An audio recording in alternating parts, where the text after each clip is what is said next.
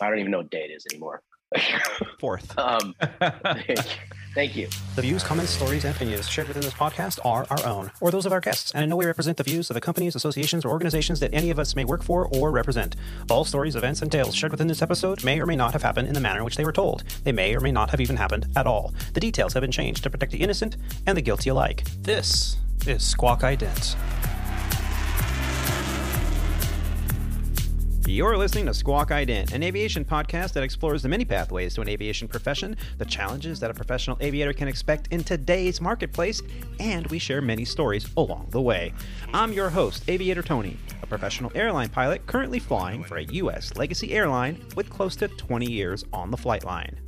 Welcome aboard Flight 118 of the Squawk Ident podcast, recorded on the 4th of September, 2022, from the Mobile Aviator Sound Studios, aka Studio 517, on the 5th floor of the Maui Coast Hotel in Kihei on the island of Maui. On today's show, I'm joined by Alex and Rob. Together, we will discuss the busy skies, simulator shenanigans, overweight landings, summertime weather avoidance, overworked and tired pilots, how to deal with the stresses of taxiing flight schedules, and what happens when you hijack a King Air. All this and more on this, the 118th episode of the Squawk Ident podcast. Before we begin today, I would like to again thank Captain Greg Jones for joining me on Flight 117, Leadership Toolbox. It was an honor to share such a memorable trip with you, sir. Thanks again. In this profession, every once in a while, you get to be a part of a flight sequence that will stand out in your memory, as long as you have the ability to recall it. For one reason or another, it could be because the experience at the destination that was new to you and different, or it could be because of a crew that really connected as a group. Or maybe it was a near-disaster moment for which every time you tell the tale, the fish just gets a little bigger. Either way, hang on to those memories and appreciate them as they unfold. For inevitably, there will come a day that you can no longer be able to sit at the controls of a magnificent flying machine. For when that day comes, ask any old-timer aviator. The memories that you will cherish most will be the ones that you can still recall with a mind that will undoubtedly challenge you to do so. Joining us today is superb aviator and Squawk Ident co-host. He is a former international and professional racquetball champion, a member of the 9G Club, an A&P and Avionics Tech and RC aircraft commander, boat skipper, commercial drone operator, and currently an Airbus pilot for Legacy Airlines. The name that we use here on the show is an alias to our employer, a U.S. mainline carrier. Joining us from his home podcast studio, where he's recovering from his recurrent training event from somewhere in Flower Mound, Texas, help us in welcoming our very own Mr. Rob D. Rob, how you doing? Well, hello. I'm doing good. How's it going? Doing good. Glad to have you back, and I'm really excited to hear about your recurrent training. Back. Yeah, I'll tell you all about it. I think everybody can learn from my mistakes for sure. But it was successful. It was a successful event, and I'm good for another year. So here I am. Well, we'll talk about it. Fantastic. My favorite word. Yeah. Fantastic. And also joining us today is another exceptional aviator and flight instructor. He is a U.S. Navy Reserve's Chief Information Systems Technician, an Embraer 175 pilot for Sandpiper Regional, the alias to one of Legacy Airlines' wholly owned regional airlines. Joining us from the Clarion Mobile Studios on the 4th floor of the DFW Airport Clarion Hotel. Help us in welcoming back to the show, Alex DePilot. Alex, how you doing? Good, Tony. I'm good. Ready to be here. It's been a while since we've recorded, so I'm happy to be back. Yeah, and you're at work at the hotel. Are you at your own hotel, or are you at a company issued hotel? How's that working? I'm at a crash pad. I'm at a commuter hotel. We get 4 of them a month, so I'm using Nice. one of them. Well, actually, I've used 2 of them just to sit on my reserve days. But I'm at a hotel, not in a bag room this time, so that'll be fun. Yeah, little more Cool. privacy, a little some quiet time. Yeah, good, better Wi-Fi probably. Yeah. Well, good. Well, I'm really looking forward to chatting with both of you gentlemen today. Pretty crazy flight schedule happening on my end this week. Yeah. Yeah, it's been go, go, go. From the last show, we talked about how I and Captain Jones went to Suriname, did some red eye flying, did some flying into airspace that was a little unfamiliar to us, flying south of the border, south, not quite south of the equator. We're still north of the equator by a Yeah. bit, but really close to the equator, flying into a rainforest, dealing with a ramp that doesn't have any kind of jet bridge, or the terminal was basically a building that looked like from the 1900s. I mean, but it was really cool, really laid back, Yeah. very small country. Only 600,000 people live there Mhm. permanently, Wow. and yeah, it's actually one of the smallest countries in South America. I learned a lot because of Google. Thank you, Google. Yeah. And Thank God, right? yeah, it was really a cool experience. They drove on the wrong side of the road there. It was. Oh. Notice I say wrong side of the road because Yeah, you got to be careful crossing the street as a pedestrian. You might look the wrong way. Yeah, Get killed. yeah, a lot of mopeds and stuff, and people, that's because you got to be careful if you're walking on the sidewalk. It's the mopeds Yeah. that'll come by and snatch a Sideswipe, bag or yeah. something and drive off, and you'll never catch them. So yeah, security was definitely Mhm. on our minds. We kind of staked out the area around the hotel. Security was obviously a concern because we're in a foreign land. I Yeah. never saw any kind of law enforcement of any kind. A lot of locals hanging out. A lot of people approaching us, talking in Dutch, and actually their language that they speak there, their local language, that was a little bit different than Mhm. Dutch. And so you don't know what they're saying to you. They could be saying, "Give me all your money." Yeah. You don't know. So yeah, security was definitely an issue. We kind of stayed within the confines of the resort. We did venture out and go to a really nice restaurant inside Yeah. an old fort that was built in the 1800s. It was Mhm. actually a Oh, that's museum, cool. and we went there after hours. The restaurant was still open. They security at every establishment, every major restaurant or a shopping center. Everyone had a security guard out front. So Yeah. always. And then I remember the captain told me, he goes, I'd feel a lot better if I was packing. I was like, yeah, I'd feel a lot better if you were packing too. But no, we had a good time. And I went home from that trip, spent a few days at home, actually quite a few days at home, almost a week. And then I embarked on this trip. What I wanted to talk about today was some of the heavy schedules that we've been dealing with. Now, this trip is a 5-day trip. And I don't know why, for whatever reason, the way I bid Wow. in PBS, every single trip I have this month is a 5-day trip. Oh, Wow. It is one of the points of contention with the pilot group here at Legacy Airlines. Yeah. Hitting all the headlines recently. You can see pilots over at Legacy, pilots over at Delta, pilots over at American, pilots. They're Southwest, all picketing right now. And they had a huge event on Friday and Saturday. They were picketing. They did. They were picketing at headquarters and at airports. And I've had cousins and aunts all kind of text me or send me messages over the past few days. Are you going to strike? Are you going to strike? It's like, no, we're not striking. That's not how it works. We've kind of talked about that on the show here. We fall under the National Railway Labor Act, and it is actually illegal for employees of a transportation company like the ones we work for to strike without a judge giving permission. How often do you think that happens, right? So, but the informational picketing is going on, and there's a lot of issues that are on the table. The number one issue is these contracts. We're flying with expired labor contracts, meaning there are no gains to our financial the obligations of the company, to the quality of life, to all the benefits that we have. Meanwhile, the inflation is skyrocketing, right? More than 7%, last I heard. So if we don't get any gains, it's like taking a 7% pay cut, right? So, and the more the company drags these labor negotiations out, the more, it's beneficial for them, because if the economy gets better or gets worse, they can use that as leverage.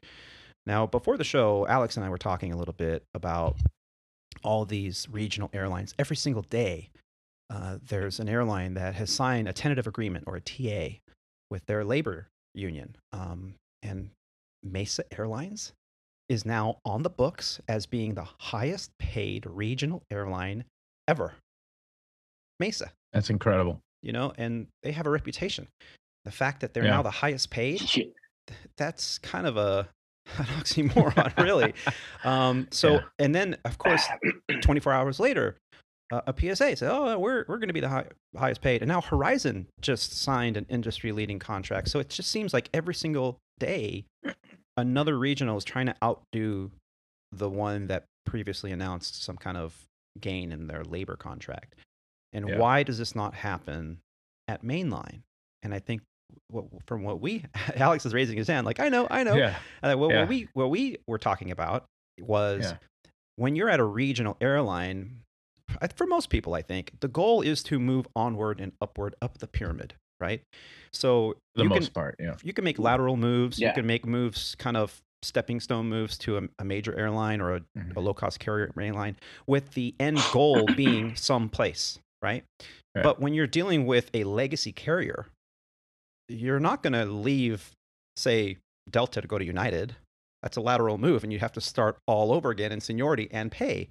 So there is no end goal. You've reached the tip of the pyramid if you're at one of these main legacy carriers, one of the 4 or 5 legacy carriers.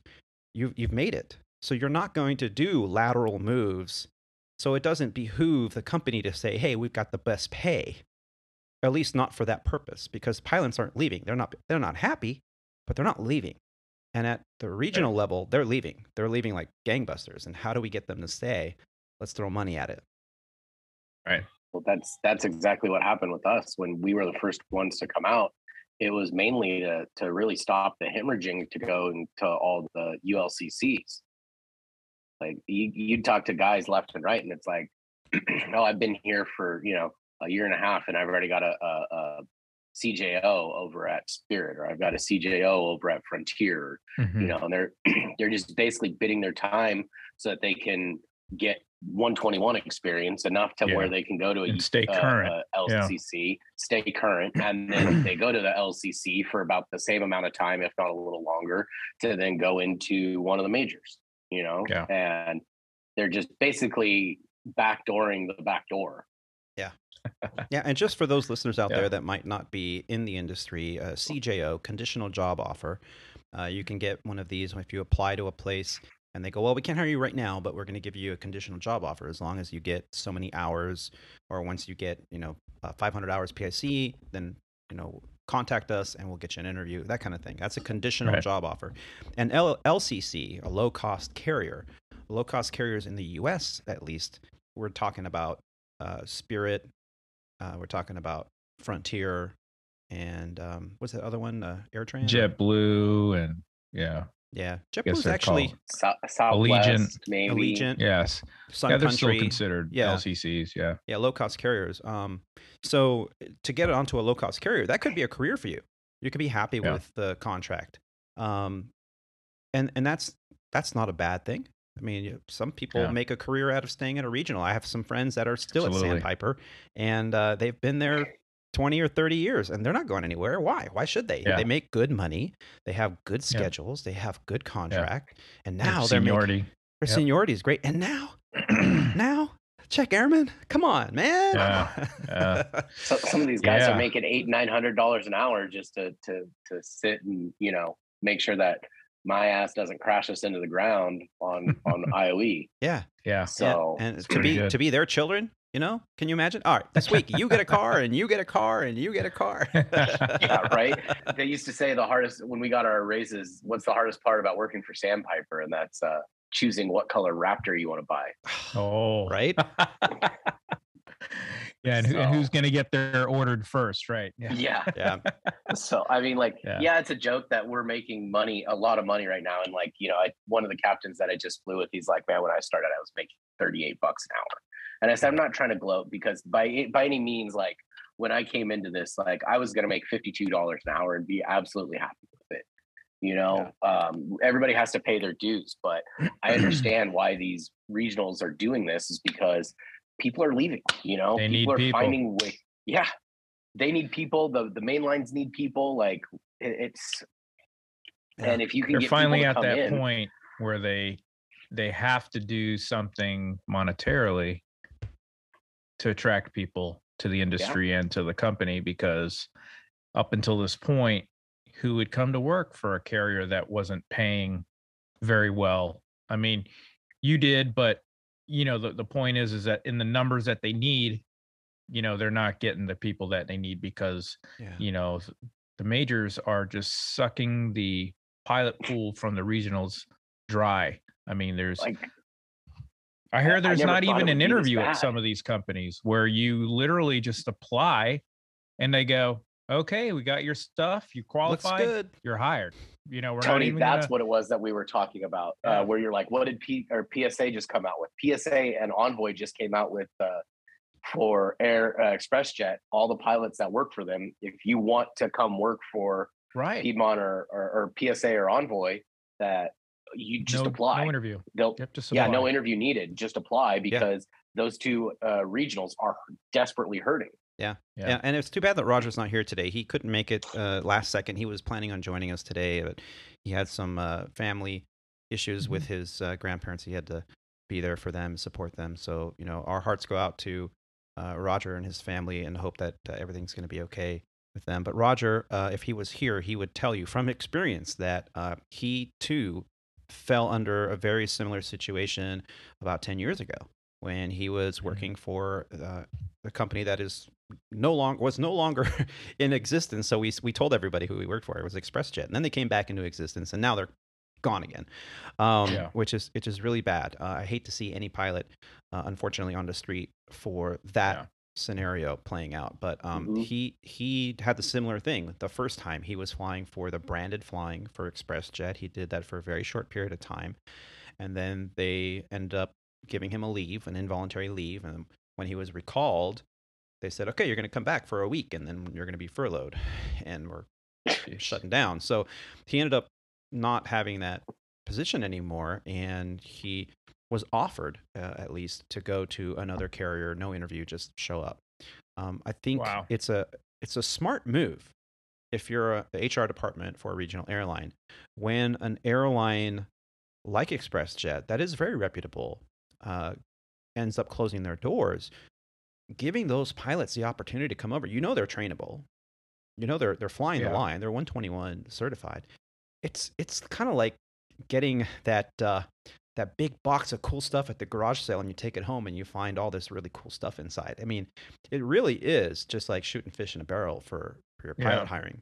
So good job to PSA and Piedmont and Envoy for announcing that they would hire ExpressJet pilots with no interview. If you're ever in that position in your career, it's not always going to be the case, but know that there are companies out there that will give you those kind of opportunities. Life is not over.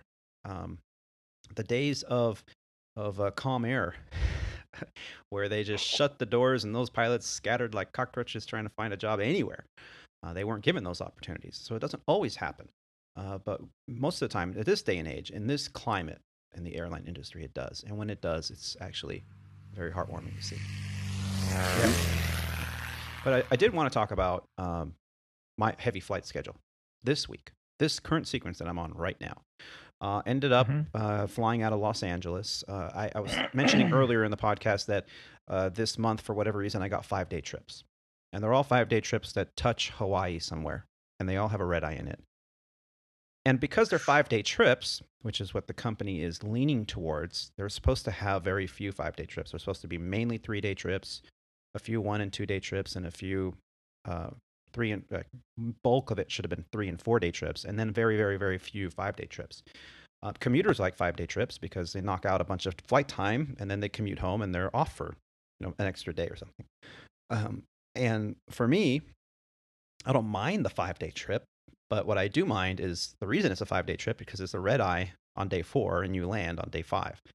And those are tough, especially when you have to drive home an hour or two in traffic. It's very tough. But this trip started out in Los Angeles, and we flew coast to coast from LA to Orlando. There we had a very quick aircraft swap, and we flew from Orlando to Dallas. So it's more than a transcon. It's a transcon and a half. Now, there was weather over Dallas. There was weather over Orlando.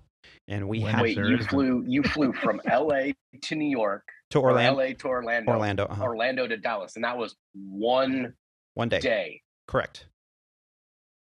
Yeah. This is what you can. Done that. Yeah. This is a mainline. This is what mainline flight schedules are looking like nowadays. In the past, it would have been one leg to Orlando, and you'd go to the layover hotel. Yeah. But no, if they can get you for 7.5 hours of flying, and it's legal, they'll do it. They'll squeeze it in there. And of course, people were holding. We actually went to min speed at altitude. We slowed it way down a green dot for those Airbus pilots out there. We were flying along at green dot because we didn't want to hold. That big thunderstorm, the summertime typical thunderstorm, it blew through the Orlando area. We were listening to people holding and diverting left and right. Tampa got hit as well. Everyone going into Tampa, they got diverted. And a lot of times they don't go to Miami. They go other places because Miami's already full with diversions, right? So Fort Myers, or we snuck in. We snuck in right at the tail end of the weather. So the ground was still wet when I was doing my walk around, and we were able to, grab a cup of coffee, grab a bite to eat, some nice some empanadas over at the Cuban. La Carreta? No, this was in Orlando. This was at the Cafe Cuba or something like that. Now, what's the name of that? That's the Cuban one there. Yeah, I forgot the name. Zuma Cuba or something like that. Yeah. I always like going to that place. Good stuff. Same vibe as the La Carreta. Definitely. Yep. Good so food. grab some empanadas, head back to the new airplane, met the new flight attendant crew, and flew from Orlando to DFW. Landed a little bit late. Again, made it after most of the thunderstorms rolled through. And they routed us because of the thunderstorms that were riddling DFW most of the day. They routed us from Orlando to go across the Gulf to pass Dallas, south of Dallas, and then hook up from the west side, because the storms were all east of Dallas, Fort Worth. As a matter of fact, Dallas Love was on a ground stop when we took off. Yeah. And what day was this? This was on the 1st. Yeah. Oh yeah, it was bad. I was here that day because it was bad that day. Yeah, there was flooding going on. I mean, we were kind of keeping an eye on this, going, oh, maybe we'll stay in Orlando, But we took off, and we got this, kind of long route. It was supposed to be, this routing going over to the west, coming in from one of the southwest posts, as they say, in the DFW area. En route, we got a reroute. And they had us on a different arrival that brought us in on the southeast post. So it took significant time out of our schedule. We thought, hey, that's great. We'll get into DFW not so late, right? So as they gave us this new arrival, a couple 100 miles out, we started to plug it into the FMS. The captain reviewed all the waypoints, and he briefed it. He briefed the entire arrival, the approach, the ATIS information. We just got it out of the way early. And as we started getting some of our step-down altitudes prior to the arrival, I thought to myself, it's wet. And the digital ATIS had braking action 555. So I said, you know what? Let me run a land app, because it could potentially be wet. And as soon as I opened up the land app, which is an app on our EFB tablet that you put in the conditions at the field, the runway braking action, and it'll tell you with your weight, with the pressure, with the temperature, and the condition, how much runway the aircraft will require for landing.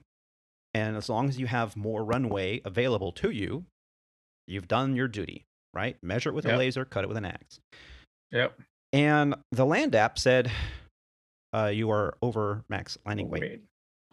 And I went, oh, and that little red flag and that little red light went off in my brain, and I went, uh-oh.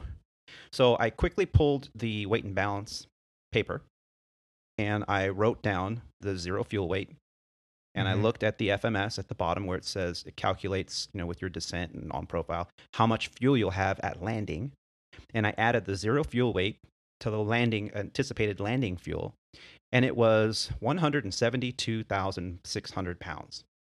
Oh, what's it? 172,519 or something like that? 171, I believe. And my numbers might be off, but all I know is we were going to be 1,000 pounds over max landing weight at arrival. Wow. So I went, wait a minute. And the captain was like, what? And my captain this week is fantastic. Great guy. He goes, what? And I go, we're over max landing weight. He goes, oh, crap. He goes, I always check that. I didn't, with the change in the arrival. Yeah. That's a good catch. Haven't gotten catch. to it yet. Yeah. That's a good catch, Tony. And meanwhile, ATC's talking to us, giving us, lower altitudes, telling us, descend to this. And I'm like, I'm calculating. And I go, do you want me to ask for lower? And he goes, yeah, we got to burn off some fuel. I don't want to have to hold. And I said, well, we're still kind of far out. We could probably do this. I'm like, how low do you want to go? And we looked at each other and kind of hesitated. And we're like, well, 12. Yeah. Really? Yeah. I was like, yes. 12. We were like, yeah, I don't know. Like, first we go, 20. And he was like, no, wait, probably 14. He's like, 12,000 feet. Yeah, okay. So, yeah. I said, center, we're at 36,000 feet. Or descending, like 32, whatever we were at the time. And I said, yeah, we're going to be too heavy with this reroute you gave us. We were anticipating the full route. So we're going to need lower. Is 12,000 available? And they're like, Legacy, you need 12? Yeah, it's either that or we're going to have to go do some circles. So he goes, oh, okay. Descend maintain 12,000. Let me know if, you're going to be able to, that's going to work for you. I'm like, okay, we'll let you know. So he opened descent to 12,000 feet and, keep nice and dirty, get it down. And as soon as we level off, the FMGC recalculates your landing fuel. And I had written down on my scratch paper the maximum landing fuel that we can have to land legally, because really that's the only way to accurately calculate as a pilot without going into deep into the flight guidance control computer and to calculate, the actual weight. There's a display, but it tells you current weight. It doesn't tell you what you're going to be. Yeah. So we did the math and you just basically do the maximum landing weight minus the zero fuel weight, and that's how much fuel you got to have in the tanks. Exactly. Yeah. So we calculated, and it said that we were going to be 200 pounds shy. Nice. And they're like, is this going to work for you? And I was like, well, it's going to be tight, because I then calculated we're already low. We're probably going to start doing more descending. Throttle's going to go to idle, right, when you're descending. I said, it might work. And they're like, all right, turn right to 360. Let me know when you can turn back. I was like, okay. They don't even want us. They don't even want it to be. They want it to be a sure thing. So we get a vector for about 100 miles off course, and we're going now northeast of Dallas. And finally, the captain's like, it says we're going to be about 500 pounds under max landing weight.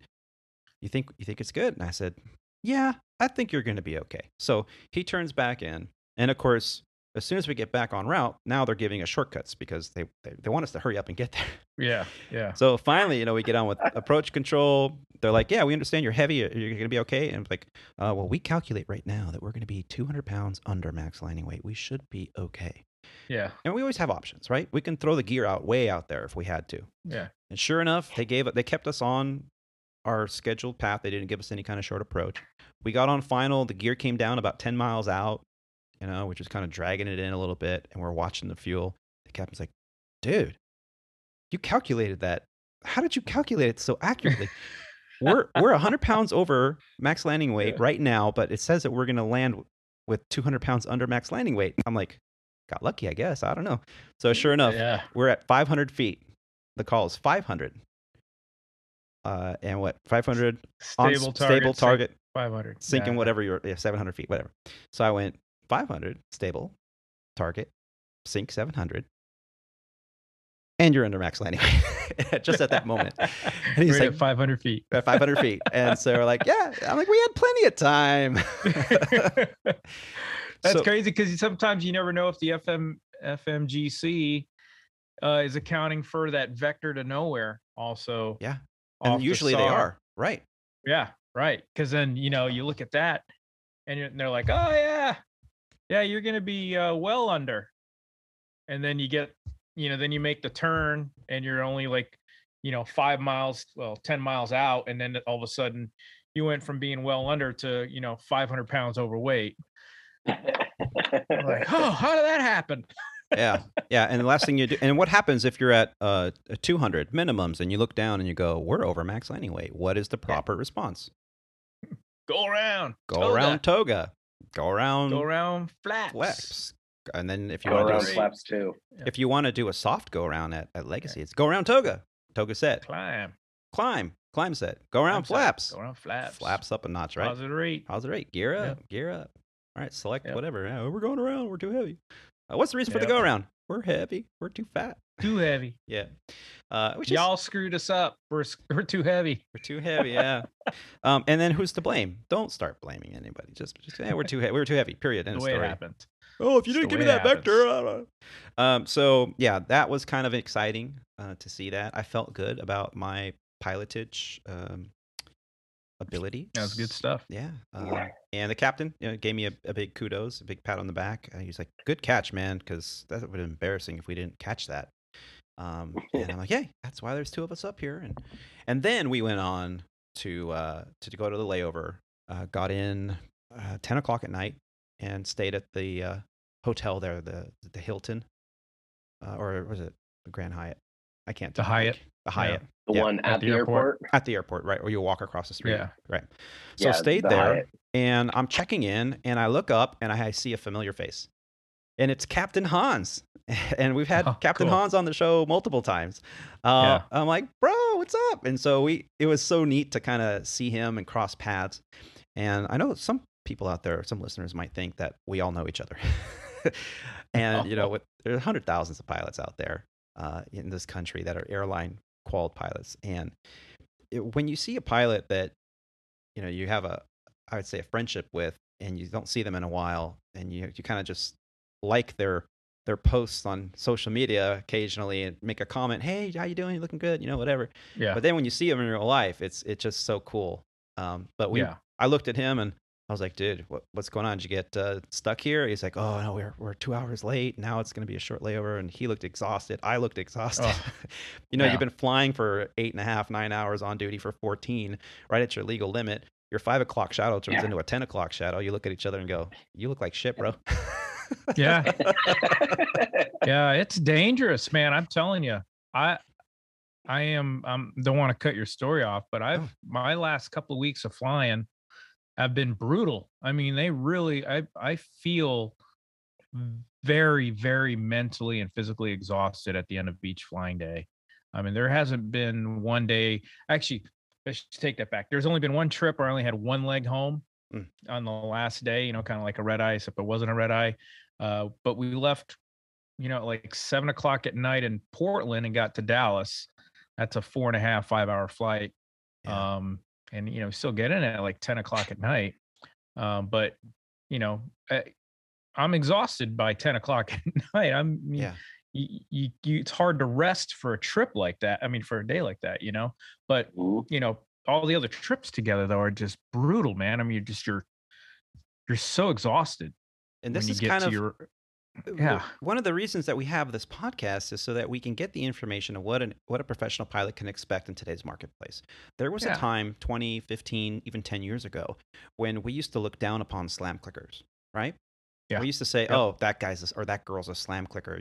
We got to go out and have a good time on the layover. What's the point of doing this job if you can't go out and have a beer with your crew, right? And there were those that were slam clickers that they're just like, no, I'm tired. And we're always making fun of those. Oh, slam clicker, whatever. Even Sully mentions slam clickers in his book. Yeah. Right. So you want to read about Sullenberger, and he talks about it right there. I think in the first chapter about slam clickers and how he was a slam clicker that night or whatever, the night before. And so now here I am, Rob and I at Mainline, Alex just starting his career, and in a very short period of time, he will be at Mainline too. With the way things are going. So he'll be in his prime. And he's going to end up being a slam clicker like us. Right, Rob? Because we're exhausted. I was a slam clicker on my last trip, but not by choice, but just because of the way that the schedule was. Yeah. And we got in late. We get into Augusta on the first, and we were delayed 2 hours as it was. And I got in and it was like, no, it's time to go to bed. There's no time to go out and, go do anything. Because, we had a 5 o'clock show the next day, but everybody was tired. Yeah. Yeah. And it's okay. Now it's acceptable, Yeah. It's no longer Like, looked down upon. Now No. they get it. And Yeah. I think Netflix has a problem also to contribute to slam clicking, because I think I've flown with many a pilot and flight attendant crew that it's like, hey, we're all together. The whole crew together. How rare is this? Hey, you guys want to go down and grab a margarita and some hot wings or something and hang out? And they're like, Yeah. oh no, I'm watching my show on Netflix. Stranger Things. Yeah. Got to finish it up. Yeah. Yeah. The new Lord of the Rings is on. I've got to watch that. Yeah. Well, we get at Sandpiper, we get at least the crew stays together and like is on the same sequence, at least together throughout the whole period. You know what I mean? So like this last sequence, I had a captain change halfway through on mine, and then I got pulled off the sequence randomly. We'll talk about it when I get on mine, but like I got pulled off my sequence to get replaced. So I mean, like, you get replaced here and there, but for the most part, the flight crew is the same all the way through. Yeah. And that's something I miss. We do have that sometimes on the Airbus. We rarely had that on the 737, although it did happen on occasion. But I've noticed on the Airbus for Legacy, at least, I've seen on the 319 trips tend to stay together a lot. So I don't think you guys see that too much out in LA, the 319s. Maybe you do. I'm not sure. Yeah, it depends on where I'm going. I go through Dallas, and then as soon as I get to Dallas, it's a 319. Some of these smaller airports, yeah. So that happened with us, and it's nice to stay with the crew, and you kind of get to know them, and it's even better when you fly with a cabin crew that had been at Sandpiper or one of the other regionals too, because then you had that happen? Then you're like, oh yeah, we used to always go out, and they're like, yeah, so then it's like, yeah, we're going out. Wow. I mean, barring the late arrival and the early go, but if that happens, which we had that on one of our trips, so it was really nice to enjoy the company of non-pilots and just talk about regular life and work in general, as opposed to just sitting around talking about flying with other pilots. I remember back in the day, my dad, when he flew for Legacy on the DC-10, this was in the early 90s, you would be with your flight crew for the month.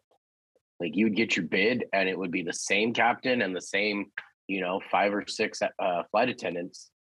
Oh, and I also got to include the flight engineer, because the DC-10 had the flight engineer. Because that's line bidding, the way they used to line bid. Yeah. And you would get the same crew for the month. So like, if we'd go travel with them, like, by like the second trip, my dad's already talked about, oh, my wife and kids are going to come, blah, blah, blah, blah, blah, blah. So by the time like, you're coming on the trip, the whole flight crew knows about you, and That's awesome. So, but like, those days are gone. Like, I guess it doesn't make fiscal sense to keep the same people together. I don't know. I'm not a pencil pusher to know all these things. When it started to change, because as you mentioned at Sandpiper, you get to fly with the same crew for the entire sequence, because if you only have 1 or 2 flight attendants, and it just kind of, the destinations you're going to, you might only have one crew laying over at that destination a night, not multiple crews where they can, have this whole mixture of crews going here and there. So you might only have one crew staying at that destination. So it makes sense to keep you guys together. Because you are line bidding, meaning there is a packet for each base on each equipment, and you have your set number of lines, and you bid your preference or what you prefer to fly for the following month in the computer, and you enter them into the computer in order. So like, I want line number 1. If I can have line number 1, I want line number 10. And if I can have 10, I want and so on and so forth. And you do this, and the computer will award it in seniority order for that aircraft and seat. So the captains will go in seniority order, and then the FOs will go in seniority order. And you'll end up with a line for the month. Well, the flight attendants kind of do the same thing. And whoever you end up with, usually, at least for that sequence, you're going to have the same person. Now, there's trip trading and stuff, and nowadays with technology, they can easily have a different crew for multiple trips for the month. But there was a day when we didn't have all this technology, we didn't have all this ability, and so you flew together the whole month, and you really got, like you said, like your father was mentioning with those stories, you really got to know your crew. You got to know their families. Some people would, like my wife, baked brownies for the crew. So everybody come on over. They're brownies. And halfway through their flight, you're like, were these pot brownies? What happened? No, just kidding. So you really got together and you got to know each other and you spent time together on the layover. And that was the biggest thing. I've mentioned this before, is what I missed most. The biggest adjustment for me coming from the regional to the main line was that camaraderie that I missed the most. Because at mainline, you're with the captain. You'll probably never see them again after that sequence is over, unless you guys really hit it off and you like follow each other on social media, and then you might end up on another trip together somewhere down the road. It could be years, but it's really rare. Well, the flight attendants, they're going to be a whole new crew of flight attendants every single leg, every single flight.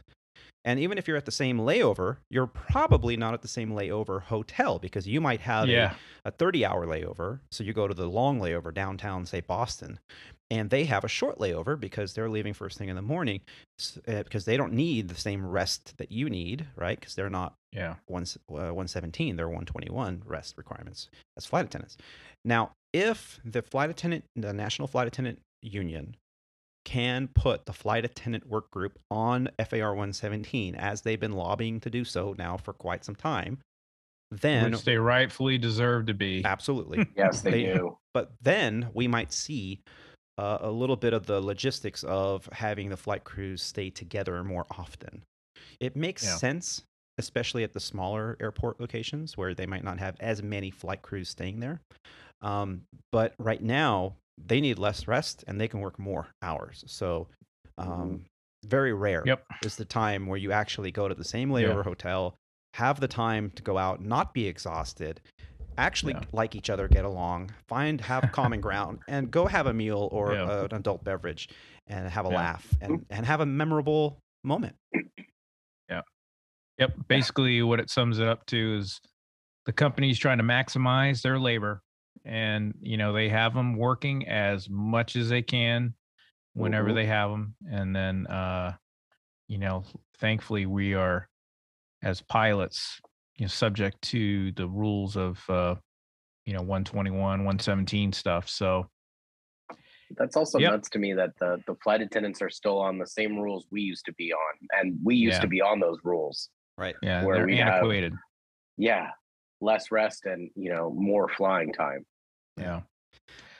Well, I think some flight attendants, I think at a Sandpiper at one point, they went to the Me Too clause with the pilot group. So whatever the pilot had, the flight attendants would get on that sequence. So if pilots had 10 hours rest, well, then the flight attendants would get the 10 hours rest. So, but I'm not too spun up to speed on what's going on with their work rules, and that's one of the unknowns anyway when we're sitting there, working delays at Legacy, because we know when we turn into a pumpkin, because we have all that information on the 117 app. But so you almost have to ask the flight attendants sometimes, hey, I just met you 5 minutes ago and we're in a delay. What's your duty day look like? Yeah. Because you guys turned into a pumpkin at like 16 hours or something crazy like that. Yeah. And they could have been flying all day. Yeah. So. And flight attendants rarely, and this is something I just recently learned this year, flight attendants will rarely allow the company to extend them, because unlike pilots under FAR 117, you can extend for whatever period of time you dictate, up to the limit, which is usually at maximum 2 hours more. So from 14, you can extend to 16 hours. But you can tell the company or the dispatcher or scheduler, whoever you're on the phone with, I'm willing to extend, but only an hour, because after that, I don't think I'll be safe to continue or fit for duty.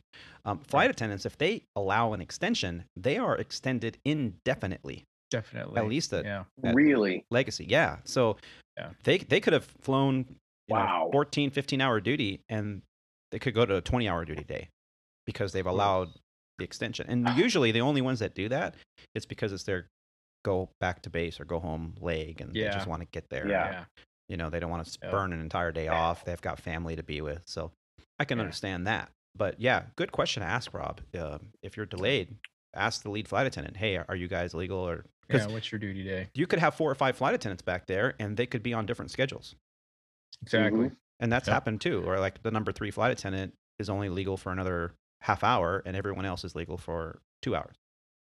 Yep. Yeah. So speaking of these schedules, what I wanted to get to, and this is great detail that we've been going over, why we are so tired lately, why we're slam clicking, why are we demanding better flight rules and contracts and quality of life enhancements to our contracts. It's these issues. Because I'm old and out of shape. No, is that not the right answer? No, well, okay, you are old and out of shape. That plays into it. Oh, okay. That's just a fact. Right. Okay, sorry. Continue. So, day 2 of this trip was actually day before yesterday. Dallas to Washington, D.C., DCA. Washington Reagan Airport. I hadn't done that in a while. It was really cool. The captain goes, hey, I haven't been there DCA in a long time. When's the last time you were there? I'm like, I don't know, like 4 months ago. He's like, all right, so you're like, I was like, oh, sure. Okay. No problem. People get so wrapped around the axle about that we used to do that LaGuardia, the DCA shuttle, like 3 times a day. That's what I tried to do. You know? So I had a smoke event, by the way. We could probably talk about just rekindled some memory in my okay, in my brain. Smoke event. Okay, we're gonna talk about that. So with this DCA, I wanted the river visual. I wanted to do it. I love doing the river visual. But no, they were landing on Mount Vernon visual, runway 1, which is just as much fun. So, of course, guess what? We were the last airplane to land in that direction. They switched the airport around. Like, damn it. So we come in, and we talk about landings all the time. You can have a really great flight, everything. You were like dodging weather and working really hard and diligently to get better altitudes to keep it smooth for your passengers, and just you're working so hard. And then you come down, you're gonna touch down, and you're like, oh my God, it's gonna be a good one. And all of a sudden, and you're like, damn it. And that's all that people remember. How's that again? Oh wow. Yeah, that's terrible. It's a bad one. So, and that's all people remember. Right? So, but in some weeks, it doesn't matter how many hours you have. The 10,000 plus that I have. How many do I have? I don't even remember, but it's up there. I don't even know. So you have to add up all those little red books you got. Go ahead. Yeah, I do. I haven't done that in a while. But so it doesn't matter how many thousands of hours you have. We all have these weeks or days or even months sometimes where you just can't get right. And yet, it's kind of blurry, but I see you got your book there. Looks like you got still keep up Jefferson professional logbook there. I keep those at home.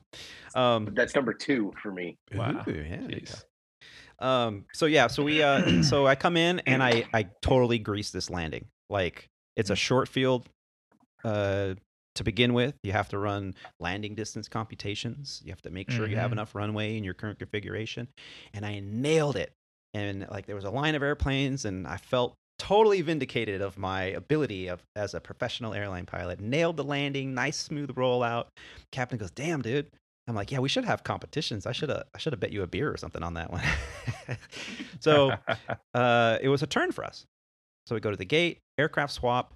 Things have changed in DCA. Have you guys been there lately?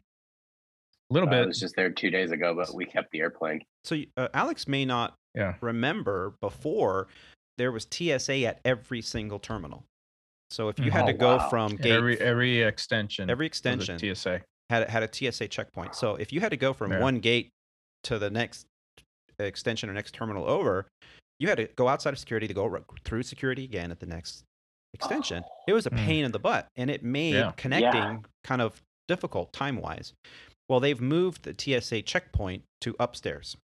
So now when you come in, you go through a main hub TSA checkpoint, and now you can go from one terminal to the next without having to go in and out of security, which is... You mean like they do at every other airport? Pretty much. But you got to keep in mind, DCA is a really old airport. It's been around a long time. The actual original terminal is still there, where they filmed Catch Me If You Can and all that stuff. That's all still there. It's part of the JetBlue experience. But there's a museum there. Highly recommend anyone that has time to check out the museum at DCA. They do have some pretty cool pilot uniforms and flight attendant uniforms on display out there in the terminal. Really nice mosaic as well at the entrance. Many movies have been filmed there. Really cool. But so we ended up swapping airplanes and leaving DCA pretty close to on time. And we just couldn't, the whole week, we couldn't catch up. And we left DCA, went into Phoenix. Now, Phoenix was being riddled with thunderstorms. And I posted a few pictures on the social media on Instagram of some of the lightning that I was able to capture by setting my phone up on the dash and just hitting video, and we did our thing, and then I hit stop when it was time to get back to work. But yeah, it was a really cool experience. We landed, went to the short layover, and finally got back on schedule. So the next morning, the captain says, "Yeah, my wife's coming with us to Maui. It's a 30-hour layover." I'm like, "Hey, great, fantastic!" So I got to meet her, a real nice lady. And then we get to the gate early in the morning there in Phoenix, getting ready to go to Maui. And two of the flight attendants, the number 1 and the number 3, were like, "Hi guys, our husbands are coming with us too." So we're like, "Oh, cool, that's really nice. This is like a family event." And so I wonder if they're gonna send a big bus for us. Exactly. Oh, sorry. Exactly. No, that's perfect. That's great minds, right? So Captain goes, "I wonder if I should call the transportation company to have the big van, instead of the whatever." I'm like, "They usually have the big van in Maui, it's the Sprinter van or whatever it's called." Yeah. And so he called and he said, "Hey, are you going to have enough to accommodate 9 instead of 6?" And I'm like, yeah, no problem. We could take up to 10 people. Oh, that's good. So it was kind of cool to meet the families, and here we are in Maui. Awesome. Yay. So what's the weather report? What time is it right there right now? The weather. Oh yeah, the weather is it's pretty good. It's sunny with a chance of rain. That's about it. It's about it. Every day. And wind. 365 days out of the year. Yep. Yeah, I was exhausted. How many time zones did I fly into? 6? A lot. Oh, yeah, I go crazy with 1 or 2, and you just went about 4. Well, you went from 6. Yeah, 3, 4, 5, 6. Yeah. Jeez. Pacific time, East Coast time, Central time, and now Hawaii time. So yeah. So now today, that's brutal. I got up, of course, when I started opening around, about 5 a.m. 3 a.m. Yeah. Well, about 5. I was tired. Yeah. And I went, nope, closed it back up. It's tough because your heart starts racing because you're like, "Oh, I gotta sleep," but you're tired. Yeah. But you got to get that rest. Yeah. That jet lag is no joke, man. Yeah. I don't know how what's those the point? heavy pilots do it, and I don't know how you international guys do it. I can't do it. What's the point of all this? What to expect when you're choosing a career in aviation? Now, if you're flying in the local airport and you're doing some, hopping, whatever, what do they call them? Jumper dumpers, up and down all day, same airport, home every night. Yeah. There's a lot of value to that, quality of life wise. But if you're going to go mainline international, you better get used to the disruption in your circadian rhythm, and coffee will be your friend. Yeah, or something. Mm-hmm. Yeah, Red Bulls. Yeah, I've been drinking those Monster energy drinks. Oh, those are not. Those I are so bad. got one on standby for tomorrow. Oh, those are so bad. Yeah, get some pre-workout. They are. Pre-workout will make your face tingle. No, see that's the thing is I can't take pre-work or I can't do pre-workout because then I'll start tingling and have to work out. And if I do that like first thing in the morning, if I'm going to the airport, that's going to be me. It's just going to be sitting there going, hey, are we ready? We're going to go somewhere? Is it today? Today's the day. I'm fine. The airplane's all jerky. You're like on the controls. Yep. I'm not endorsed or sponsored, but I love those white colored Monster zero sugar energy drinks. They're just got a little more punch than like a Mountain Dew. They make a whole bunch of different flavors. Oh man, they do have those ones. Yeah, there you go. That's a good one too. It's the same one. You can't really see it; it's blurry, but it's a peach flavored one. Nice. Yeah, I've had that one. That's good. You're peach flavored. They make a mango flavored one. I didn't know they made Pepto-Bismol flavored Monsters. Oh yeah, the white can ish. Yeah, the white can. That have the basically like Braille. It's like textured. Yeah. All of those. You ought to try it, Tony. You're out there working out. Yeah. Pretty good. Mango flavored and the peach flavors. Yeah. And we'll be right back right after the break.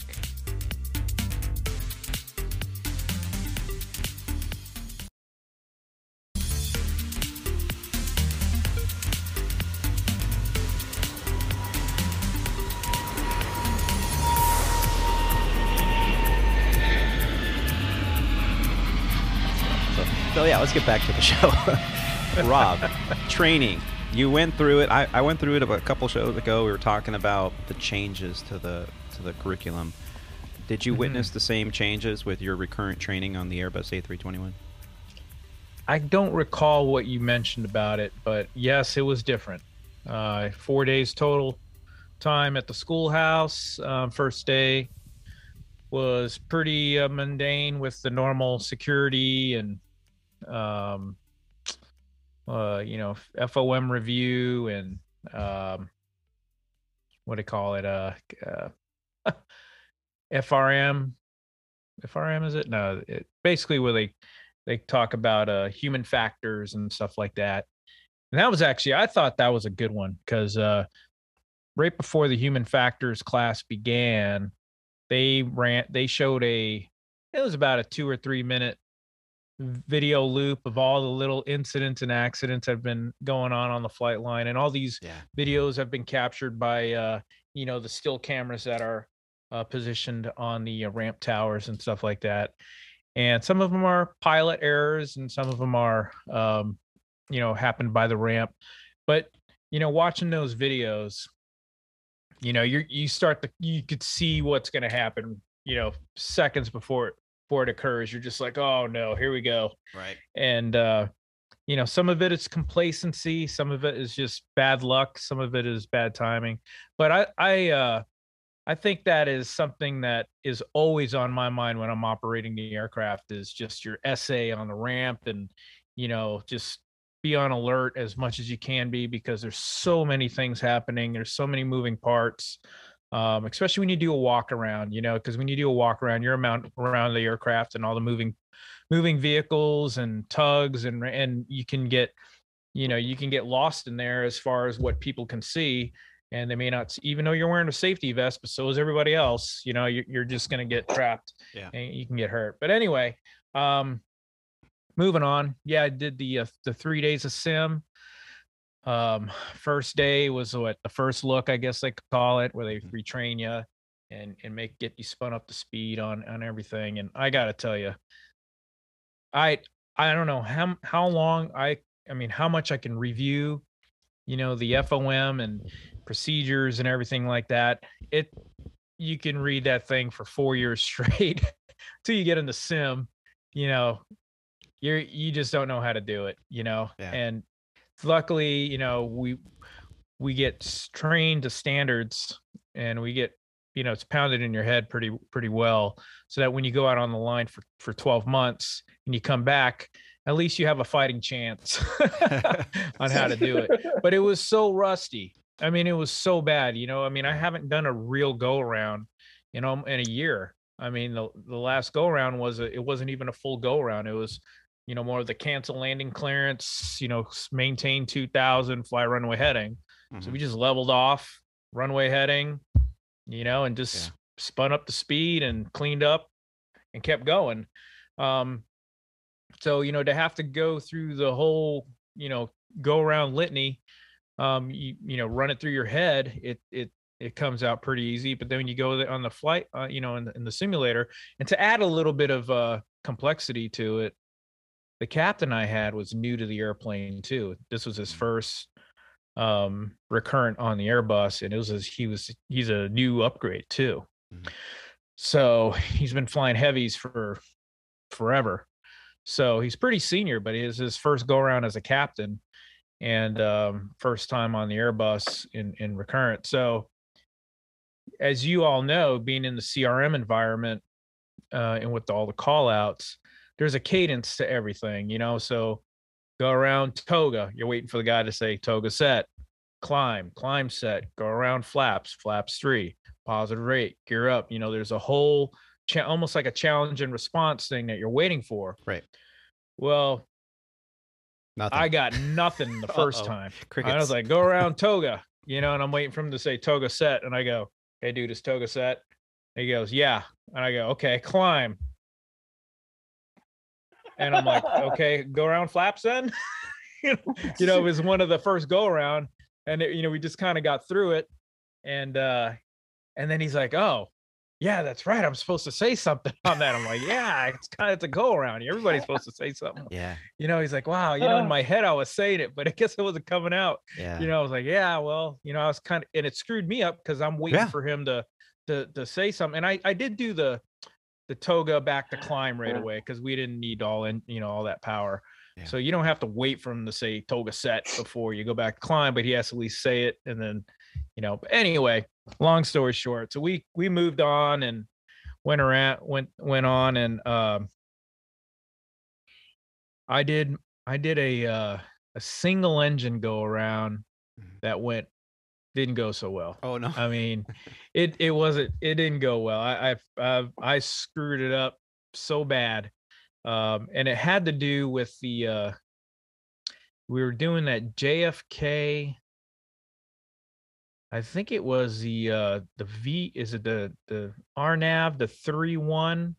So basically it's like the Canarsie, an arrival approach. You fly over Canarsie, then you used to follow the lead-in lights, the 3-1, the VOR, 3-1 right. There used to be the VOR, 3-1 left or right. So there's a speed associated with that turn because if you go too fast, you could overshoot the turn and everything like that.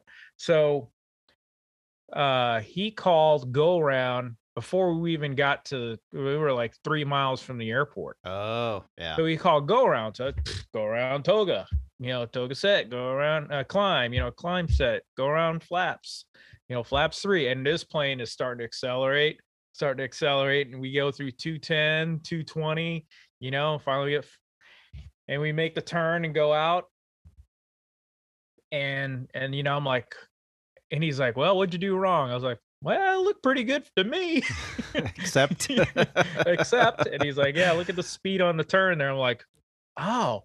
And then I'm like, why is that not coded as a speed in the database? Why can't they put that as a speed? Well, it's an I gotcha in the sim. I remember that. Yeah, I remember that. It's like they'll tell you to go around. And so what you have to do is pull your altitude and pull your speed. So what happens is pull speed. So the airplane will not descend and the airplane will not speed up or slow down. And then you've got to kind of wait to reconfigure until you've made the turn. You've reached your missed approach point, basically, or your visual descent point, either one, when you're straight and over the runway. Now you're no longer on a arc or a what do they call those curved radials or whatever they're for the RNAV. So you're no longer on a restricted curved path. Right. Now you're going straight. Right. Now you can go toga. Now you can do toga. Yeah. And that's what he recommended. And that's what I was like, yeah, that's probably the best thing to do is just level off, pull altitude, pull speed, and just kind of hang out there until you get around the turn, and then twiddle your thumbs and kind of wait for it to happen. So, yeah. But those are all the things it's nice to see in the sim because I mean, it isn't that you didn't know. It's just there's so much detailed information that you're trying to, abide by that those little things just kind of, it's whatever. Well, that's so anyway, when you're a pilot, a professional airline pilot at this level, flying a 200,000 pound metal building around, you process a lot of information quickly. Oh, and with that information, with that intake, you also have to act upon that information in a relatively quick manner. Not that we're giving out Jackie Chan awards like you probably could have gotten for the whole when your captain did the toga before the arc and all that stuff. And you're going to give a Jackie Chan award for that. But you gotta process that information, and possibly in your case is a great example of preventing unnecessary or undue action until the time is right. And you got to take a breath, slow it down, have that SA that you were talking about. Go, okay, well, we're not going to hit toga. We're going to just follow this lead in until we get to the appropriate spot where we can actually start a climb. Yep. Yeah. That's good stuff. And then the second day actually went pretty good. I mean, so obviously the first slick day was a good spool up day. Got us back in within standards and everything like that. And then the second day was with the check airman maneuvers validation day. And of course, you're going to do single engine V1 cuts. And we actually did second segment engine failures. And single engine go arounds and holds and stuff like that. I got to tell you, I forgot how to do like a present position hold. It took me about 30 seconds to remember how. So I finally got it. But, little things like that, you don't do them on the line and you see it once in the book and you're like, oh yeah, that's easy. But on the spot, I was like, dude, remember how to do present position? I know we got to do a hold here. I don't remember you select the top 1L, or can you just select any of them? But anyway. Oh, walk me through it, because I don't think I remember that. Present position hold.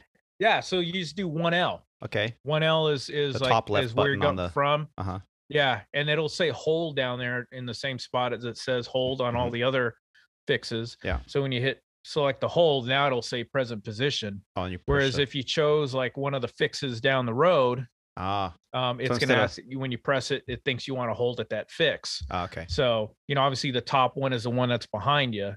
So it's, so if you select that, it's just going to think that say, okay, wherever you are, let's hold wherever there. you are.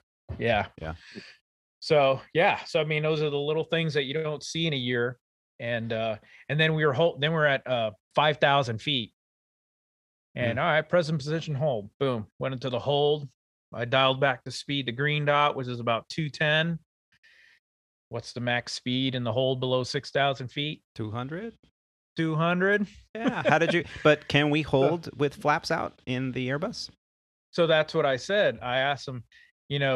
I didn't say we were going to hold at 210, but usually they'll say, speed at your discretion or legs at your discretion, stuff like that.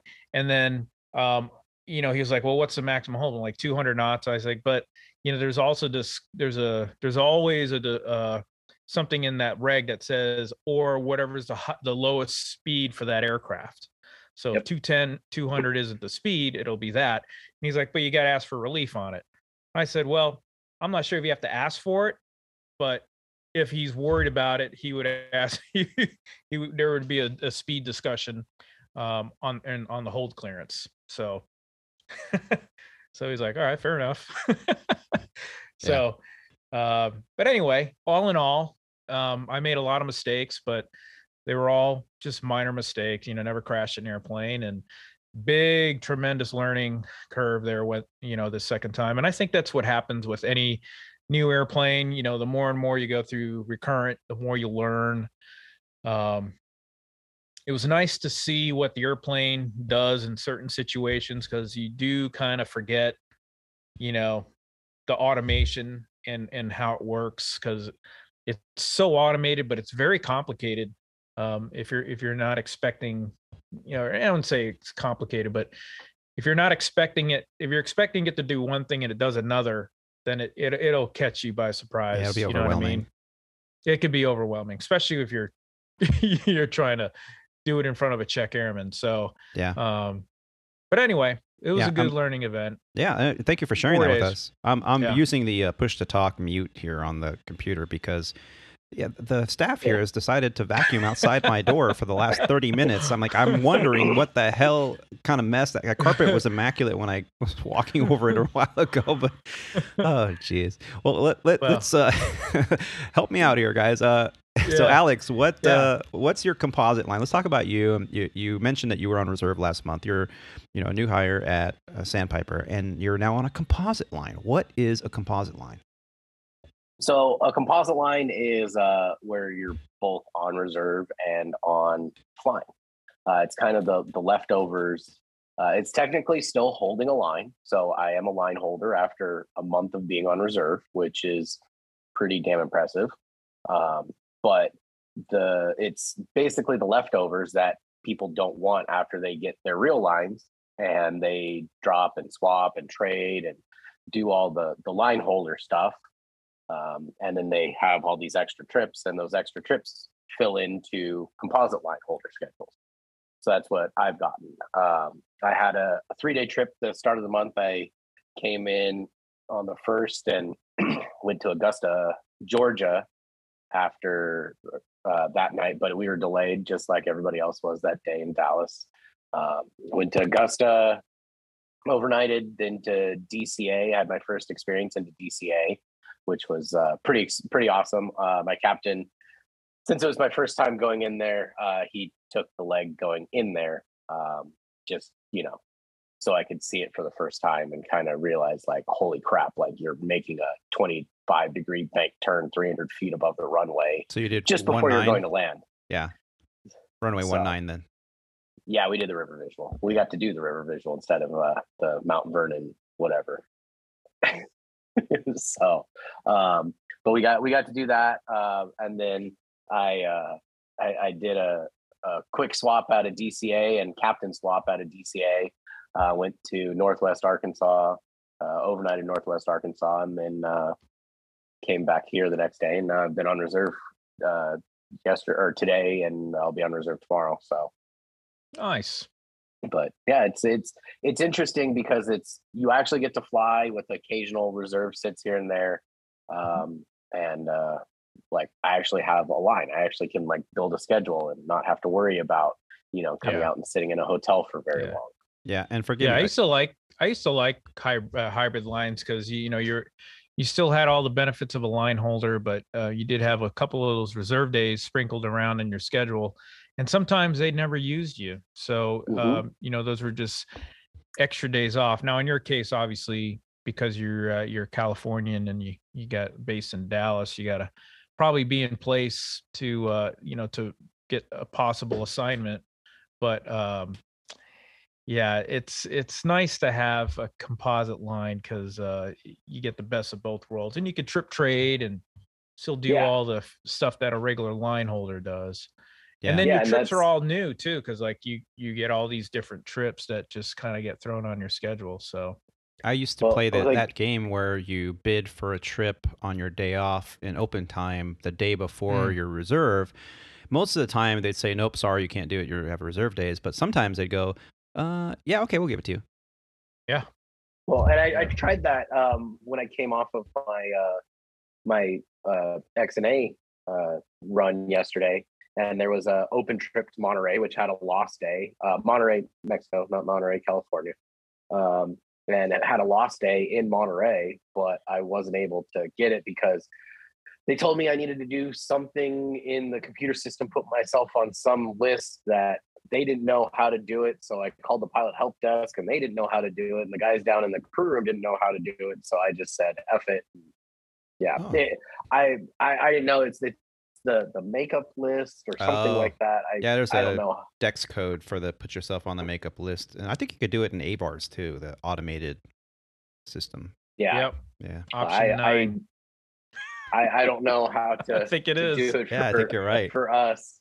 And the funny thing is this, that although the menus might be slightly different between carriers, the system that the wholly owns for Legacy that they use is the same system that Legacy airline pilots use for the most part with those. So like our phone tree is almost identical. The crew scheduling phone tree is identical. So putting yourself on and removing yourself from makeup lists and sick lists and all that kind of stuff. A lot of it carried over for us, and which gave us flow through pilots a little bit of a benefit. And I could remember sitting in new hire class and the pilots that were coming from other carriers or the pilots that were military pilots that were coming over from the military, they were lost. They were like, wait, how do you do this? How do I list for a flight? And you could see the panic on their faces. Like, when you're not going to teach us this stuff? So yeah, we had a couple of study sessions to kind of review the basics. And I'll tell you, you're going to learn as whoever's vacuuming outside my freaking door. They're doing a great job, by the way. They're like right outside the door, wonderful. And then it turns off, and then be the cleanest hotel. I unmic, ever. And then it turns on again. It's like, what the? Hey, I'm doing a podcast over here. Come on, man. I think they heard that some guy came in with a broken ankle, so that they needed to make sure they got all the sand out from the hallway when he came in, because Dude, I don't know. So it must be all the poke bowls sitting out there in the hallway. Yeah, that's what it is. It was the guy carrying the poke bowls with the sand and the broken ankle that he just, There you go. Do you hear this? Wow. Yeah. Yeah. Oh, yeah. We can hear it. They're really going at it. It sounds like they're in the, not even outside your door. It literally sounds like they're in the room. I told my captain I was recording a podcast. I bet you, he goes, here's $20. Go outside his door with the vacuum cleaner and sit there for 2 hours. Jeez. But no, so I mean, it's the nice thing is at least like I can talk to you guys about like, on CCI, how do I be able to access this? Or, through some of the similar apps. Obviously, remember when I was in San Diego and like, hey, what's the code for the crash room door or whatever? Get the door. You're like, oh, just look on this. I'm like, I don't have that option, but Yeah. But at least we have some of the similar stuff, and merging over eventually when I move up to the big leagues. Yeah, and that's a big advantage that you have, that any wholly owned pilot has coming over. I think we've talked about this before, is just that whole, it's not seamless, but it's a very, very easy transition over to mainline side with, how to navigate through JetNet and, the manuals and, codes and listing, non-rev, everything it's pretty much exactly the same. It's funny because the system that my dad used really hasn't changed to what you guys have, to what we have. It's the same system. Little nuances. The little nuances of Sandpiper versus Legacy, you know what I mean? Like the codes and stuff like that for what we do. But, it's nice on that aspect. I think Tony's gonna go Tony's gonna go yell at a cleaning lady. Hey, will you shut this thing off? I'm trying to get some sleep in here. I got a red eye to fly tonight and you're ruining it. I'm gonna have to call fatigue. Well, that's the little Lego guy commercial, or the little Lego guy YouTube video where he gets in from the red eye. Yeah, work. Contract. It's funny. I laughed at those when I was, before I really kind of understood a lot of that stuff. But now it's like, I instantly, like, all those little work things. Like my captain that I flew with on the first sequence before we captain swapped to DC, he was kind of like that one captain that like, so do you enjoy stuff? do you like this? It took him Hollandaise. Isn't that a sauce? So what do you think of the contract? Yeah. Oh, well, Section 6 screwed me. God. And that was kind of him. He was kind of just like I'm not going to say a stick in the mud, but he, like, the first day he definitely, like, was a stick in the mud, and then the next guy that I got in DC, like polar opposite, like came in and like instantly we were joking, like instantly we were laughing and having a good time. And like, I'm not going to say the captain sets the tone in the cockpit, but I mean, it kind of really sets the tone in the cockpit, especially for a new hire, Yeah. Once you get past that new hire phase, then you can start telling them off sometimes. Yeah, I'm sure that'll go over great. Yeah, when those probationary reports stop printing out at the bottom of the release, how do you do that now? Because we don't print releases anymore. No, the captains get electronic. You have to go ones. online. Oh, really? Yeah, you go online and do it. Yeah. I had one of my captains who, like, we got along really well. And I was like, you mind writing a probationary report on me? He's like, no, not at all. How do I do it? By the way, I don't know if you noticed, somewhere. I got up out of my seat and I walked over to the door and I went outside my hotel room. I'm like, what the fuck's going on here? The guys got this huge machine out there. They're scrubbing the carpets. They're cleaning the carpets. Oh, they're doing that whole thing. So I can't go out there and go like, dude, been vacuuming the same. You tell him you got a red eye tonight. Well, I will be taking a nap after this. After I go get a brace for my ankle and drink some chamomile tea, light some candles, and set the mood. Sounds like Tony's got a nice romantic. Put some rose petals in the bathtub. That sounds good, Rob. I might do that. I might take a bath. Lavender. It's bubble bath. I'm gonna get some bubble bath at the ABC store. Hey, listen. Some Hawaiian. Don't knock it until you try it. Let me tell you. Like, what are you doing? I'm just taking a bubble bath. Getting ready for my red eye tonight. Yeah. Oh yeah. Play some Marvin Gaye. Oh God. All right. Well, let's please, ladies and gentlemen, let's move on. Yes, let's please. Yeah, we're going down. We're going downhill fast. She's going down. Speaking of going down, so yesterday I was sitting there in the lobby. I went down to the lobby in Phoenix a little early because I wanted to grab a cup of coffee. Other than the crap that's in the hotel room. I'm sorry that stuff just isn't that good. So there was a Starbucks in the lobby. Not that Starbucks is anything good, but so I got that, and I got a breakfast sandwich, and I'm sitting there in the lobby, and I'm actually taking down some show notes for this show, and communicating and sending text messages out to all the guys here, and to say, hey, what are our schedules like? When can we do this? And on the TV over my head was live breaking news, and allegedly someone stole an airplane from an airport in Mississippi, flew it around for 5 hours, called 911, told them that they were going to crash this airplane into the Walmart. They evacuated the Walmart. They actually evacuated 2 townships. And there are some other pilots that were speaking with him over the radios, trying to talk him down, get him not to do this. He posted some things online. It's just one of those things that it's unfolding. And as a professional aviator, you're sitting there in disbelief that this is happening. And you ask yourself, why does this keep happening? We saw this happen years ago in Seattle when a ramper stole a Q400 turboprop. Yep. And did the same thing, basically. Yeah. So it leads us to the question of, how do people with mental health issues gain access to aircraft? Before we get into that and ask those questions, let's listen in on what was reported. This person on board this plane came so close to a successful landing, according to Tupelo police. They were on the phone with this person on board, and they were able to connect him with negotiators over the phone, police negotiators. And then the police brought in, according to their most recent accounting, another pilot to try and talk this person flying this stolen Beechcraft King Air back to the Tupelo Regional Airport. And he came within 100 feet, police say, of making a successful landing, but then added the power back in and went back around. That is when the pilot of this stolen plane flew to the northwest and continued on. Police had a gap there where they were not able to remain in touch, according to what federal authorities tell me, a government source tells me. They lost touch via phone with the person on board this plane.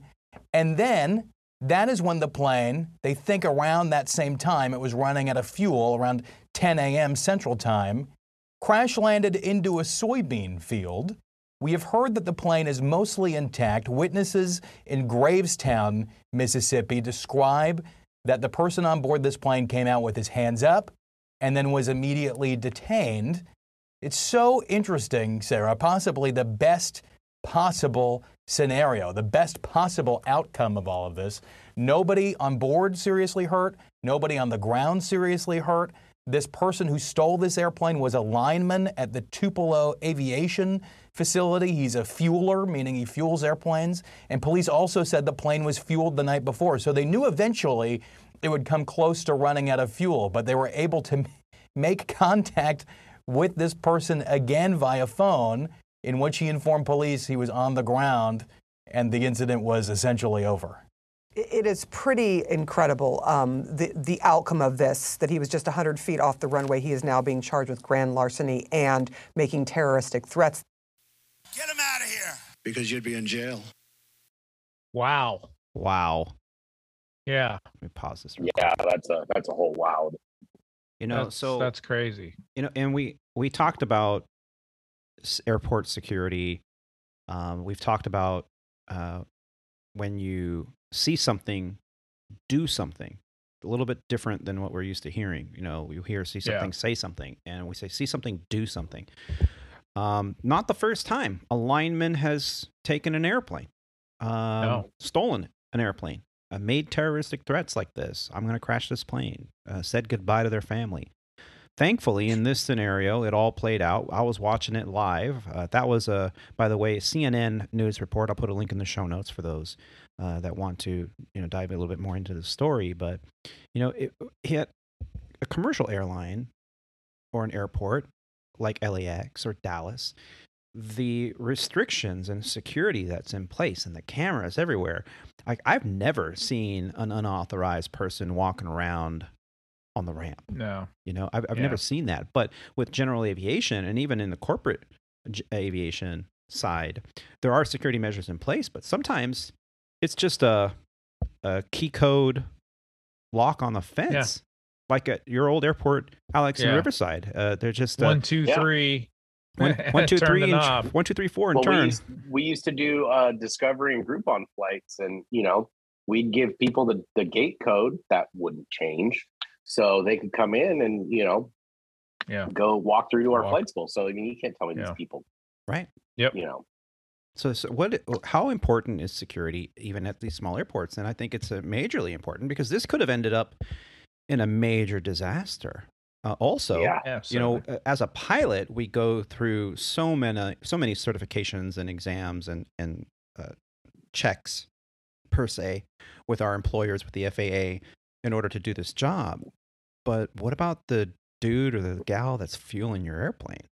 I mean, we've all done those walkarounds like Rob was mentioning, and we know what's going on out there. And are they checked out? Are they all, in it to be one with the company and do the right thing, or do they have a nefarious motive that they just one day says, girlfriend broke up with them, they lost their dog, and now they're pissed off because they got their car repossessed, and now they're working at the airport pissed off, and they just snap. Yeah. Well, they should have obviously checks and balances for obviously the rampers and everybody that's out in the major airports and stuff like that. But I know for at least the smaller airports, like if you wanted to go work as a line service guy up at, Joe Bob's line service, you don't need checks and balances and stuff like that. You just need to go apply. And if you meet their criteria and pass their interview, you get the job. And now you have full access to the ramp, plus fuel trucks and all that stuff. So, I mean, the security for smaller airports is not what it is at the big level. I mean, yes, there is, but it's not the same. Let's put it that way. It's not the same of what it is at the larger airports. Yeah.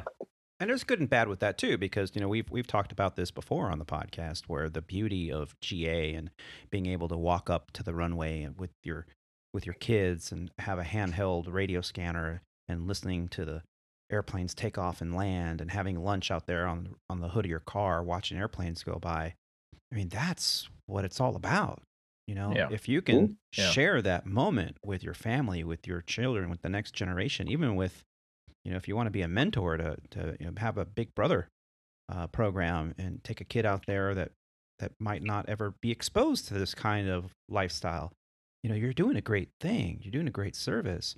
And it's hard to say we need more security and still have the ability to get into that passion for aviation and have the ability to sit there out on the ramp and watch airplanes take off and land. So there's a balance to be had. The question is, how do we prevent this kind of thing from happening and still not restrict general aviation to the people that really are passionate about it?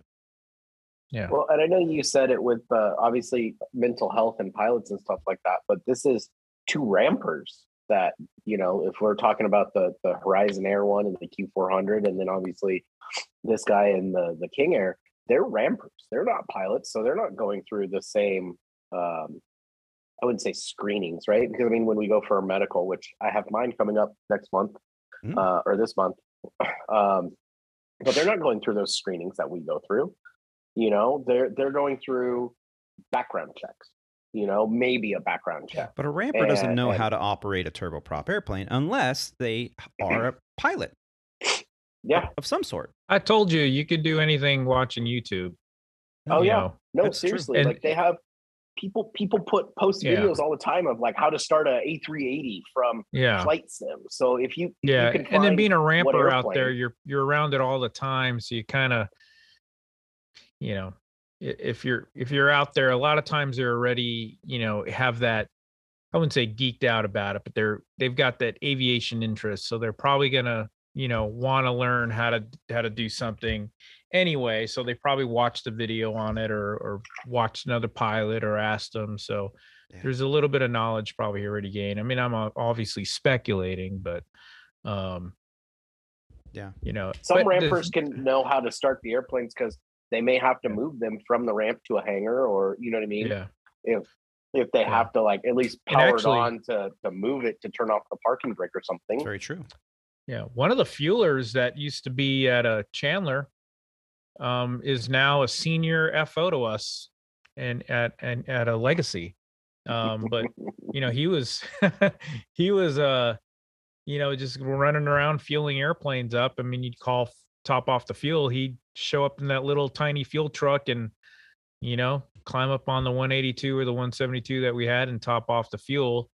And here he is. Now he's a pilot. And this guy if you look at the way he's flying that airplane, it looks like he has some kind of stick and rudder, experience, whether it be a flight simulator or, real-time flying. I mean, even with the Seattle incident with the I think it was a mechanic that stole the airplane and, went for a joyride in the Q400 before, killing himself. But, he's flying that airplane around and he was doing pretty good. I mean, some of the stuff he was doing, I wouldn't do in an airplane. I mean, but, watching that King Air fly around in that video for a short period of time, and obviously it looks like it was just a loop. They kept looping the same, 10-second image or something like that. But it looks like he was doing a fairly decent job, and he knew how to go around. Yeah, at 100 feet. I was watching. If I did a better go around than I did in my recurrent, so should ask him for some. Hey, can I have some pointers? No, I'm kidding. But seriously, though, I mean, the mental part of not only of aviation but society, it troubles me. I mean, it's not just aviation; it's everywhere. But there's a lot of noise out there. It's going to happen. Stressors, a lot of noise. And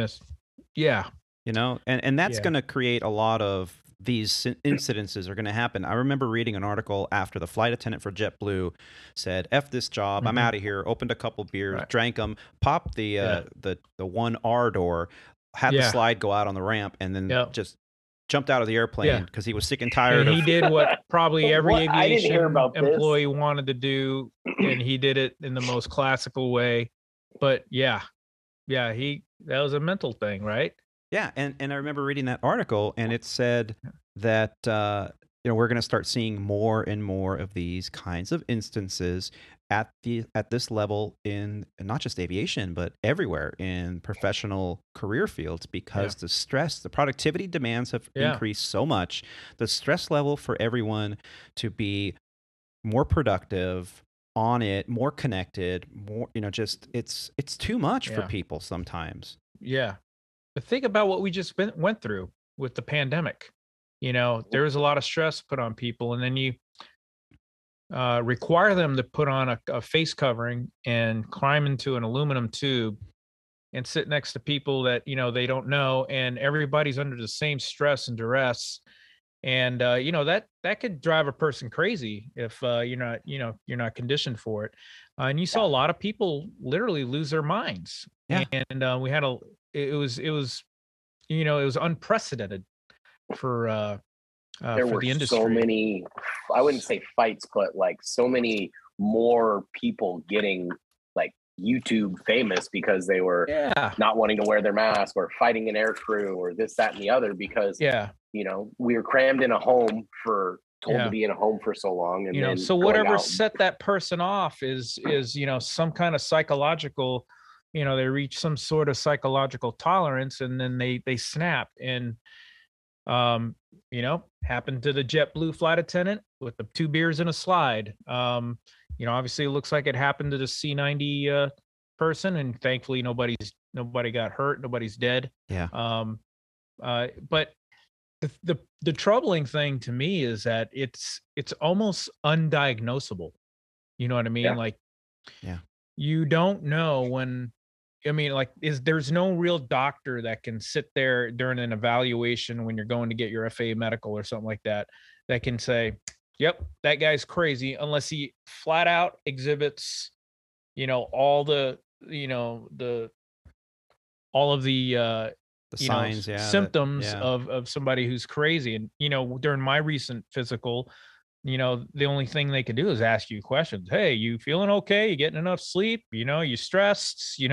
How's life? Yeah. You happy? There's a reason that the your FAA medical examiner is asking you these questions. It's not because he's trying to be friendly to you. Trust me, it's not. Yeah. The reason he is making this small talk with you is to see how you react.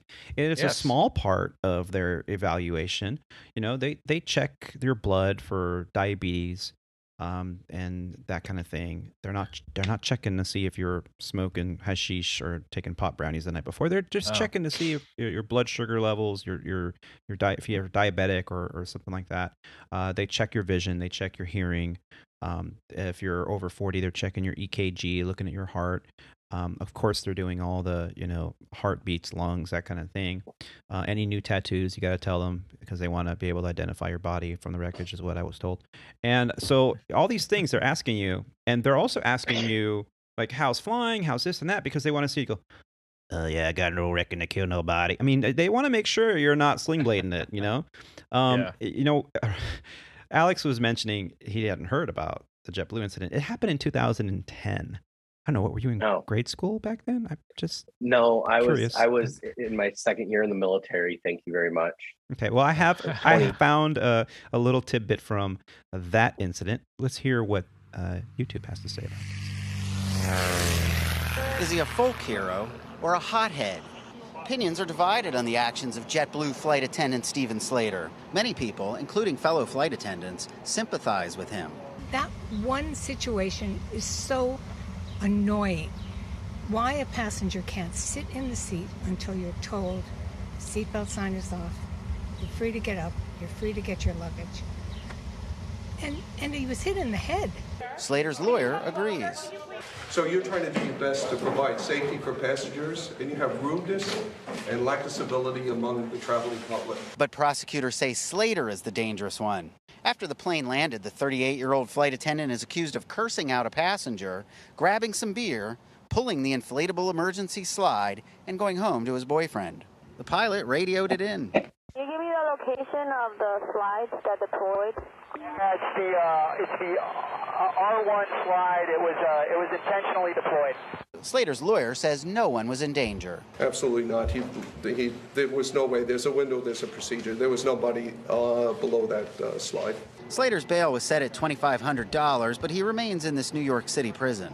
Outside Slater's home in New York City, neighbors say he did what a lot of people think about doing, but don't. I remember times when I came home, put my head under the pillow and cried and said, I'm never going back there again. But the next day comes and you go back there. Why? Because you have a job to do and you do it. And it's nice to feel appreciated for what you do in your job, but unfortunately, that doesn't come with most of the jobs in the world anywhere, I guess. On the other side of the country, out in Thousand Oaks, California, Slater's mother is dying of lung cancer, and friends say the son, Steven Slater, has been under a lot of stress. Ted Chaffrey, The Associated Press, reporting from New York. Jeez. I'll put a link in the show notes on that. Yeah. That happened. Take a look at the one I just sent you too after that, because it's a very similar situation. Is it a different... JetBlue, it's a different situation. JetBlue, where the captain raced up and down. This is from, this happened in 2012. JetBlue flight captain raced up and down the aisle screaming and pounding on the cockpit door, shouted, first Iraq, then Afghanistan, now this. Yeah, let me midair meltdown. Okay. Well, while Tony's pulling that up, we can't also forget about the Germanwings incident that happened with mental health. And obviously this new Air China stuff, which they're leading to believe is mental health, intentional plummeting. Yeah. So, it's out there. More and more, it's starting to get recognized. I mean, you got to think, you guys were, Tony, you were just talking about your schedule of 5 days, basically. Mm-hmm. Granted, you've got this nice 30-hour layover in Maui, which makes up for it. Yeah, you kind of regroup and but you're regrouping from your, basically right up to your legal limit of flight time on day one. Right. That you can't tell me that stuff doesn't play into people and how they react and handle stuff, because we're people. Let's figure we're human. We have feelings. I mean, I say that kind of in jest, but it's also very serious. I mean, we all have battles that we're fighting at home and in life. And then we're expected to just compartmentalize and come to work and operate at our peak physical and mental capacity, to be on it, to be razor sharp. Not just pilots, but flight attendants alike. Like you said, it's very taxing. And then you add all the pandemic stress and the people being rude. And I think it's, like I've said this before, we don't hear the golden rule, being spit out at every single kid at school every day anymore. Do unto others, respect your elders. Now it's the opposite. I don't even think my kids would know if you told them, hey, what's the golden rule? Like, I don't think my kids would know nowadays what the golden rule is. And this is what the outcome from that is that now that we no longer stress the, respecting others and things as much, we don't have these slogans that are very important. There's a reason that advertisers spend millions on jingles, is because you remember those jingles for the rest of your life. I mean, I'm not that old. I'm 47 years old. I think I feel young. I feel with it. But I still remember jingles like pop, pop, fizz, fizz. Oh, what a relief it is. Oh, what a relief it is. I mean, that's like 1950s and 60s jingles, or Rice-A-Roni, the San Francisco treat. See, we remember these jingles. To all beef patties, special sauce, lettuce, cheese, pickles, onions on a sesame seed bun. Where's the hamburger? One of my favorite ones. My bologna has a first name, it's OSCAR, and it also has a second name, it's MEYER. Oh, I like to eat it every day. So, and if you'll ask me why, I'll say Oscar Mayer has a way, BOLOGNA. So we have these jingles that advertisers spent millions on. Why? Because they stick in your head. They're great for business, right? Yeah. But what about the business of our society? We need to have these jingles back. We need to have those PSAs that run on television every day around after school time. Oh, but what's this? We don't watch television. We watch YouTube. We watch Netflix. We watch streaming services that don't have advertising. Okay, that's great. I hate advertising too, just like the next guy. Why does it always have to be louder? But all these stresses put them into a person who's just shown up trying to do their job, and now you got some rude passenger or rude co-worker sometimes that are just pushing your buttons to the point of you're like, F this, I'm out of here. And that's what's happening. Now, Rob, you mentioned this JetBlue pilot. I do remember this story. I found a link here. Let's just play a little audio just to kind of remind everybody what happened. Yeah, I don't remember everything, but I remember that when you started talking about it. That breaking news word of a terrifying scare at 30,000 feet. A pilot had a kind of deranged breakdown.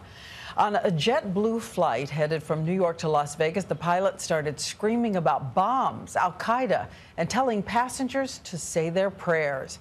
And what happened next was an all-American story of courage and quick thinking. Here's ABC's national affairs correspondent, Jim Avila. A chaotic scene aboard JetBlue Flight 191, 3 hours into a trip from New York to Las Vegas. Passengers in the aisle, holding down not an unruly passenger, but the captain of the plane. In the cockpit, his co-pilot radioing an emergency, asking for an unscheduled immediate landing in Amarillo, Texas.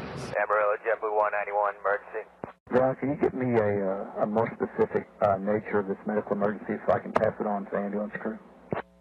Sources tell ABC News the captain, identified as Clayton Osborne of Georgia, was not at the controls, but began acting erratically, flipping switches in the cockpit and appearing confused. His co-pilot tricked him into going to the passenger compartment to check something out, and then locked the door, changing the security code behind him. The one that should have all the credit is the co-pilot that was there. He changed the code on the door. He didn't let him back in. A third JetBlue pilot, off duty and riding as a passenger, slipped into the cockpit to help with the controls. The captain, pacing the aisles now, eventually pounding on the cockpit door, trying to return to the flight deck, starting a panic among passengers. Started banging on the door, kicking on the door, trying to get inside the cockpit. Before that, he actually started yelling, it's gonna blow up. A flight attendant screamed for help, and as many as 5 passengers helped tackle the now shouting captain. Some saw him foaming at the mouth while yelling about Al-Qaeda, a bomb and threatening the plane is going down. He started to curse at me and, trying to tell me, hey, you better pray, Iraq and Iran. And so I said, you know what? I'm going to show you what Iraq and Iran is. And I took him on a chokehold. Dave Gonzalez, a former corrections officer from New York, brought him down with a chokehold. I wasn't letting go of this guy until we landed the plane. I was still on top of this guy until we landed the plane. Gonzalez and his fellow passengers held him down, first using plastic handcuffs, but he broke free of those, so passengers used their leather belts to tie his arms, all in plain view of cell phone camera rolling passengers. We don't need pictures of this, please. Upon landing, police boarded, talked to the co-pilot, and loaded the handcuffed captain onto a wheelchair and into an ambulance. It's not the first time airline crews have alarmed passengers. Just this month, an American Airlines flight attendant who said she was bipolar was restrained after threatening impending doom over the PA. The plane returned to the gate. Captain Osmond's Facebook page says he has been a JetBlue pilot and trainer since the year 2000, a commercial pilot since 1989.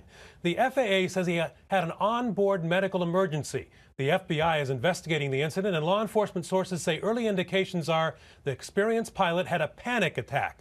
His wife, reached by ABC News, says she has not spoken to him but urges patience and asks everyone to remember there are two sides of the story. Diane? All right, Jim Avila, still thinking of the using of the belts by those passengers to restrain him. I want to bring in ABC's aviation analyst, John Nance, who's also a veteran commercial airline pilot.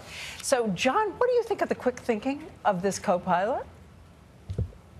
It's something we want a co-pilot to do, and in this case, he acted very decisively, and it shows a tremendous amount of confidence that his company is going to stand behind him, and that's excellent. And tell me about this screening, because we think back to the flight attendant, now the pilot. What kind of psychological screening is there, and does it work?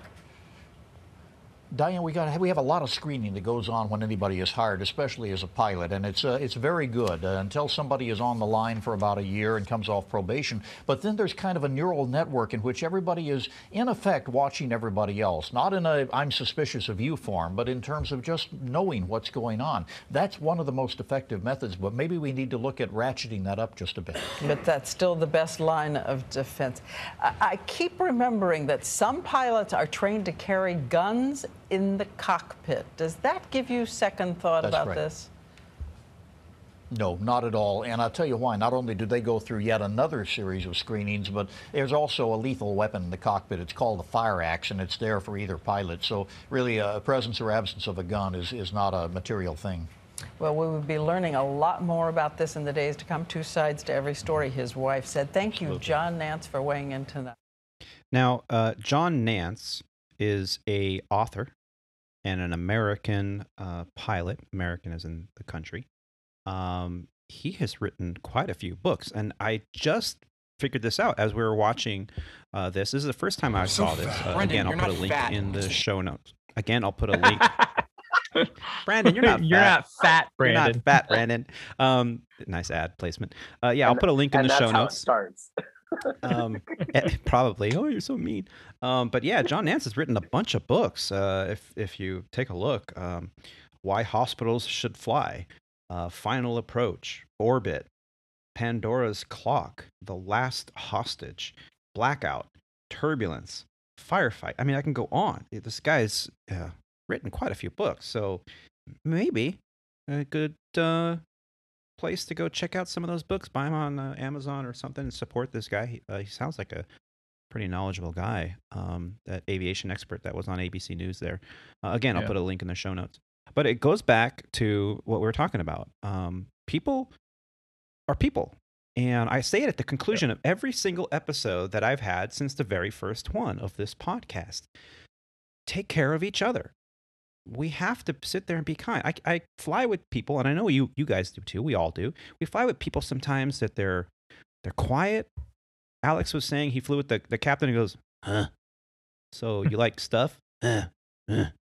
That should be the first sign that, continue to push and continue to talk gently, kindly to this person. Because again, we never know the battles that the person sitting next to you is fighting right now. So we need to be kind and sensitive and not be an ass to each other. And we need to, if we see something that's a flag, do something about it. Hey, is everything good? Are you good? We've talked about the WINGS program and EAP, and having these phone numbers in your phone for just such an occasion might be important. Call your union rep if you're flying with someone and they're just like a little off, or they're a little, I mean, there's no reason for it. If you don't want to be here, don't be here. Stay home. You know, and if you're struggling to the point, I mean, we've all have dozens of stories. You fly with somebody, and you hear about a guy who was like, oh, well, I messed up in the simulator because, well, I just found out my wife is cheating on me and my kid's doing drugs. And it's like, whoa, what are you doing here? Why are you doing here? At work right now? You should not be here. You should be dealing with your shit, and take the time off work if you have to, because although the training environment is a training environment, if you got the thumbs up and no one caught it, and now you're out on the line dealing with all this baggage, trying to compartmentalize the battle you're fighting at home, and fly an airplane, you're going to snap. Yeah. Well, and so to the point on that is, everybody learns to compartmentalize and do so differently, right? I being military, I've learned to compartmentalize and know how to, when you go on a deployment, like put literally everything that you've got going on in a box and leave it in that box until you get back home. You know, no different than when you go flying. Like, Tony, you know what's going on in my personal life right now. And I'm out here on the road, and it's in a box waiting for me to deal with it when I get back home, you know, and that's kind of what you have to do.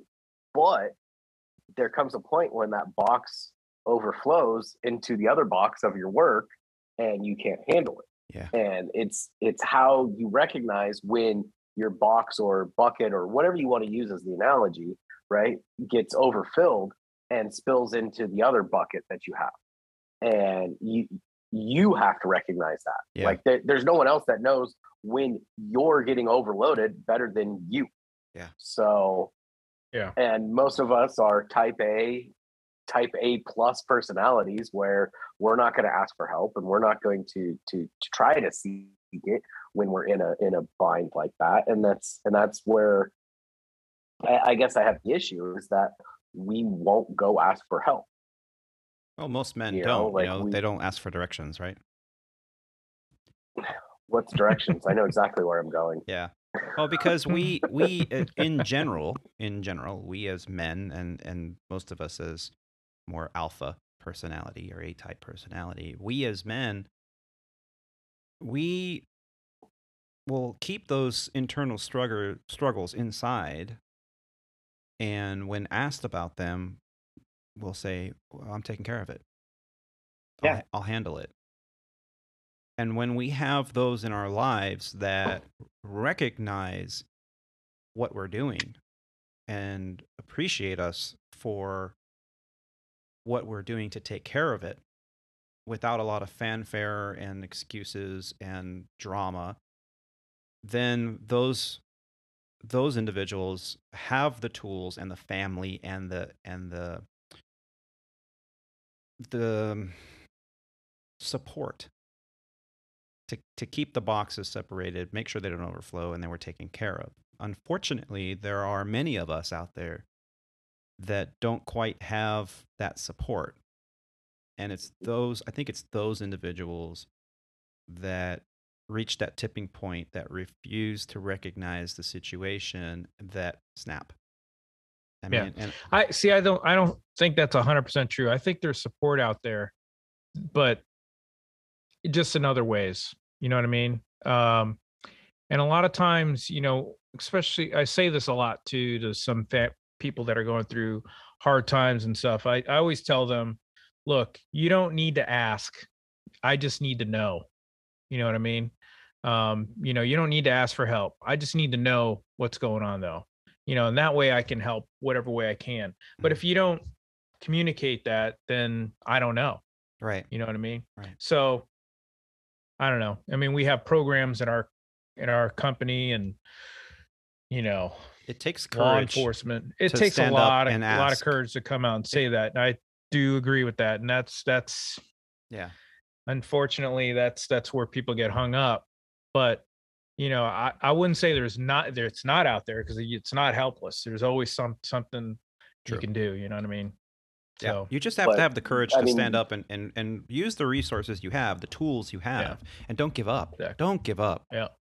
Yeah. Exactly. And that was what I was going to say is, Rob, you hit the nail on the head, though, is there is support out there. Trust me, there's support for everybody. They have those free apps now, or I wouldn't say free, but they have those apps of like where you can talk to a psychologist or whatever on an app. But you have to be willing to take that step to reach out.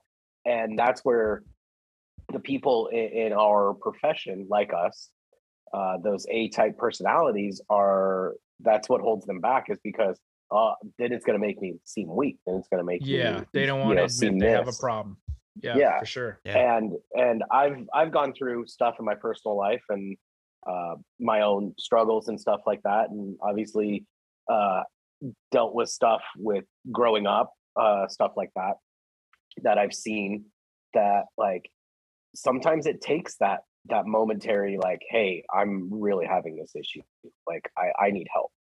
And you have to go seek somebody, you have to go talk to somebody, like it's just something that you have to do, otherwise your life is going to spiral out of control. Yeah, we've all been there. I think it sucks, but you're actually better in the long run, because you're going to become a better and stronger person because of dealing with your issues than you are if you don't, because then you're just going to get weak and succumb and then have issues like this, or you'll get arrested for being drunk on an airplane, or insert whatever here, right? Like like it's you'll find ways to cope, and some of those ways to cope are very unhealthy. They usually are. So having that courage 95%. To ask, having that courage to ask. I mean, it's like we learn so much from children, and when you're young and something new is scary, but then the minute you do it, you're like, well, that wasn't that bad. I mean, you got to hang on to that through your adulthood. I mean, things are scary. You might not want to admit it, but when you finally get the ability, the courage, or the support that you want just by asking or saying, hey, I got this going on, can you help me out? I've never heard of anyone saying, no, sorry, I'm too busy. I mean, especially in this profession. Yeah. And that's the thing, is you have to be willing to ask. Yeah. At the end of the day, you have to be willing to ask for help. Yeah. And for anybody that's out there listening to the podcast that's struggling with something, like, please don't be afraid to hesitate to ask any one of us. Yeah. Absolutely. I know I'm speaking for the three of you while I'm putting words in your mouth. No, absolutely. I know that you guys would do that, for me as well as you do it for anybody else. Like, just reach out to the podcast. You find us on the website. At the end of every show, we tell you where you can find us. We absolutely, we're here for the betterment of aviation. That's why this podcast exists. We're here so that we can share our stories and the stories of our guests, so that we can inspire and encourage and support our fellow pilots out there, regardless of gender, race, whatever. We don't care. All we care is that if you have a passion for aviation, we want to help. And that's what this podcast is all about. So thank you, Alex. Yes, absolutely reach out to us. These are definitely stressful times. We've been talking about this. We have hundreds of pilots picketing right now, trying to tell that the companies that we work for, please listen to us. Yeah. We need better working environments. Please listen to us, because something's going to happen if you don't. So someone, maybe not JetBlue. I know we did 2 articles on JetBlue, but maybe not JetBlue, but someone, somewhere, somebody's going to bang up some metal somewhere. Something's going to happen. And we don't want that. We want our careers, we want our companies that we work for to succeed, because when they succeed, we succeed. The profession succeeds. The industry succeeds. We all are on the same page. We just need to focus that energy to boost each other up and to take care of each other. Speaking of stress, last and final thing that we want to talk about, obviously, we're recording this at the beginning of September, 21 years ago. a very stressful thing happen. We're approaching the 21st anniversary again here of 9/11. Now, last year we did a very special show. It was a 3-hour-long show. We interviewed 6 captains that were flying. And to this day on YouTube, one of the more popular videos that have been posted for the Squawk Ident podcast are those independent interviews of the pilots. I mentioned that I saw Captain Hans, in Dallas at the layover. He was one of the captains I interviewed 9/11 to see what he was doing, where he was flying, how it affected his life. And it affected his life both in positive and in negative ways, as I think it affected all of us in one way or another. The interview I did with Bill Evans, another just wonderful interview. I'm just getting choked up thinking about it. 9/11 was a major event for this country, not just our industry. And we're coming up on the anniversary. How do we honor that without just glassing it over with another national holiday? I mean, the other day they had a national movie night. Hey, that's great. Do not make 9/11 as insignificant as some of these national holidays that are being created and generated every other day. It seems like there's some kind of national event, National Cake Day, National, Grandmother's Day. 9/11 is huge. It changed the course of this entire world. So how are you going to spend the day? Guys, do you have any plans? Are you flying? I'm flying. I'm working. I'm doing actually, but hey, listen, that's a great way to, honor the day, is to be working, business as usual. On a day where people tried to stop us from doing business as usual. You know what I mean?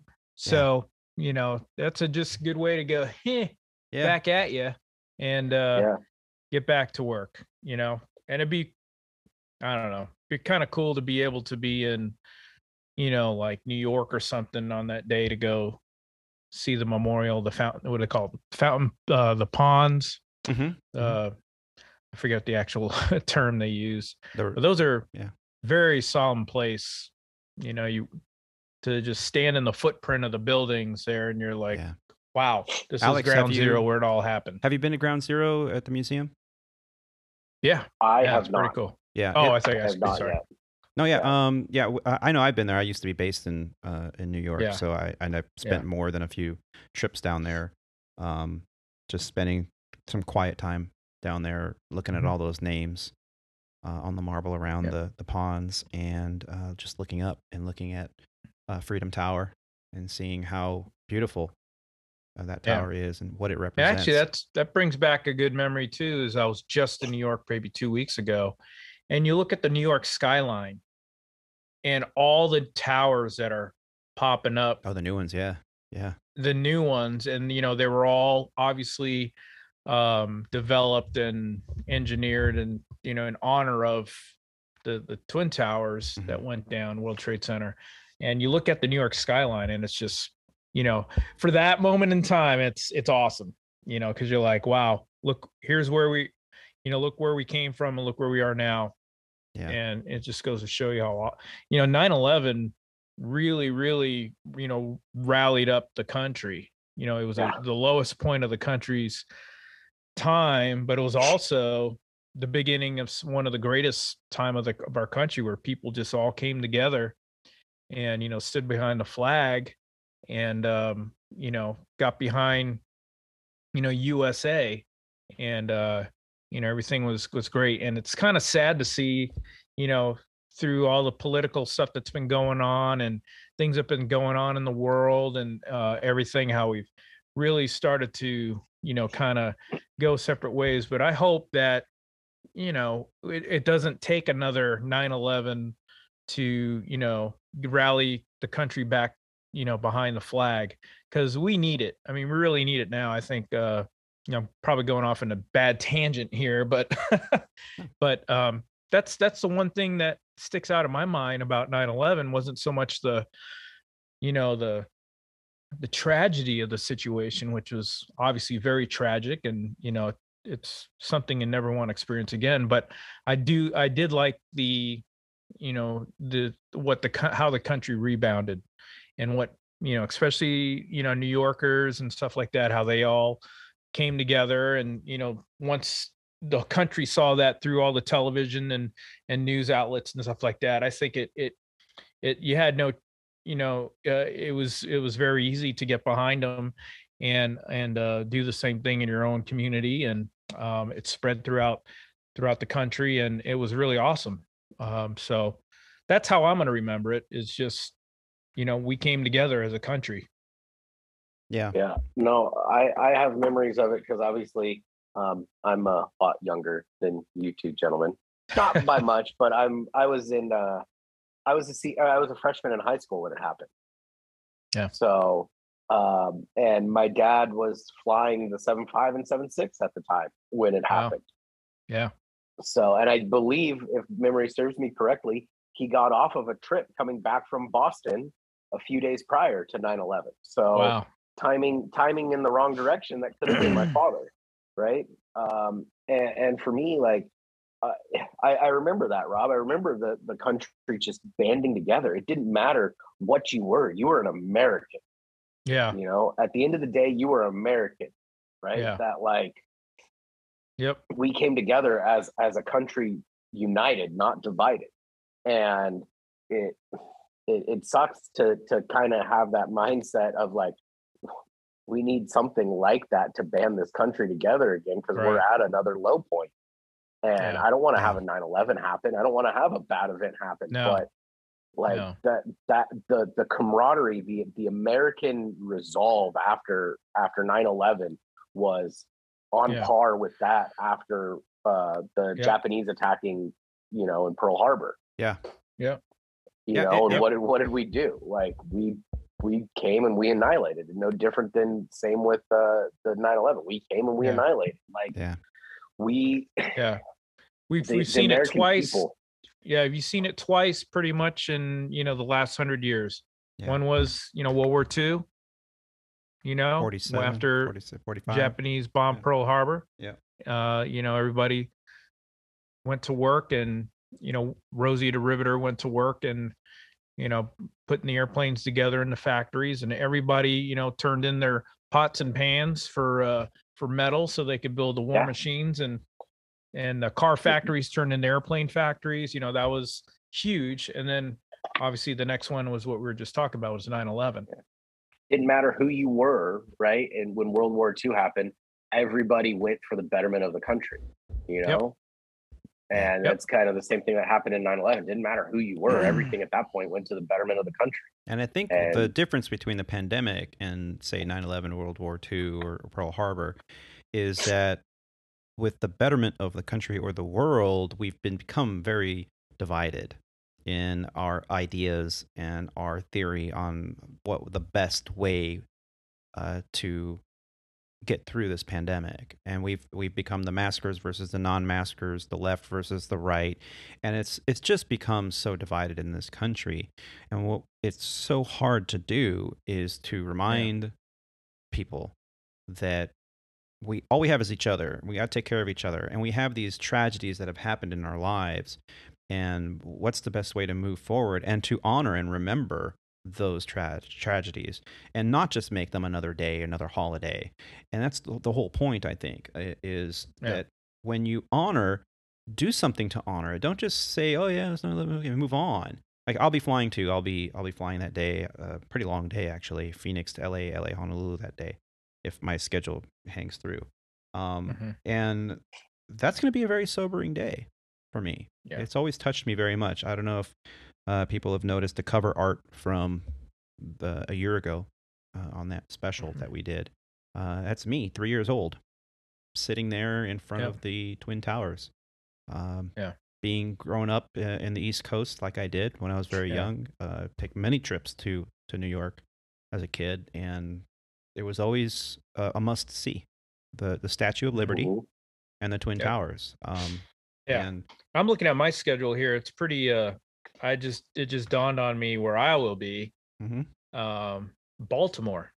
I'll probably be down by Baltimore Harbor, where another legendary event happened in our country's history. Francis Scott Key wrote Star Spangled Banner looking over Baltimore Harbor, as the bombs bursted in there over, I forget, Fort McKinley, I think it was. So it was either Fort McKinley or Fort Sumter. Yeah, I think it was Fort Sumter. Yeah. Sorry, that's old dusty U.S. history there, but yeah, I mean, boom. That's there a you great go. story too. Yeah, like that whole story of him riding that, because the shellacking that they were taking, and again, the American resolve. Basically, they were told, like, if you guys just take down the flag, everything will stop. Yep.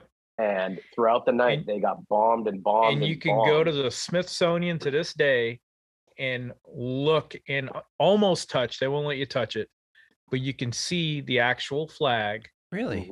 That was there. Oh. Yep. It is amazing, and it's it's under special lighting because of the UV rays and everything, so it's a really dark room.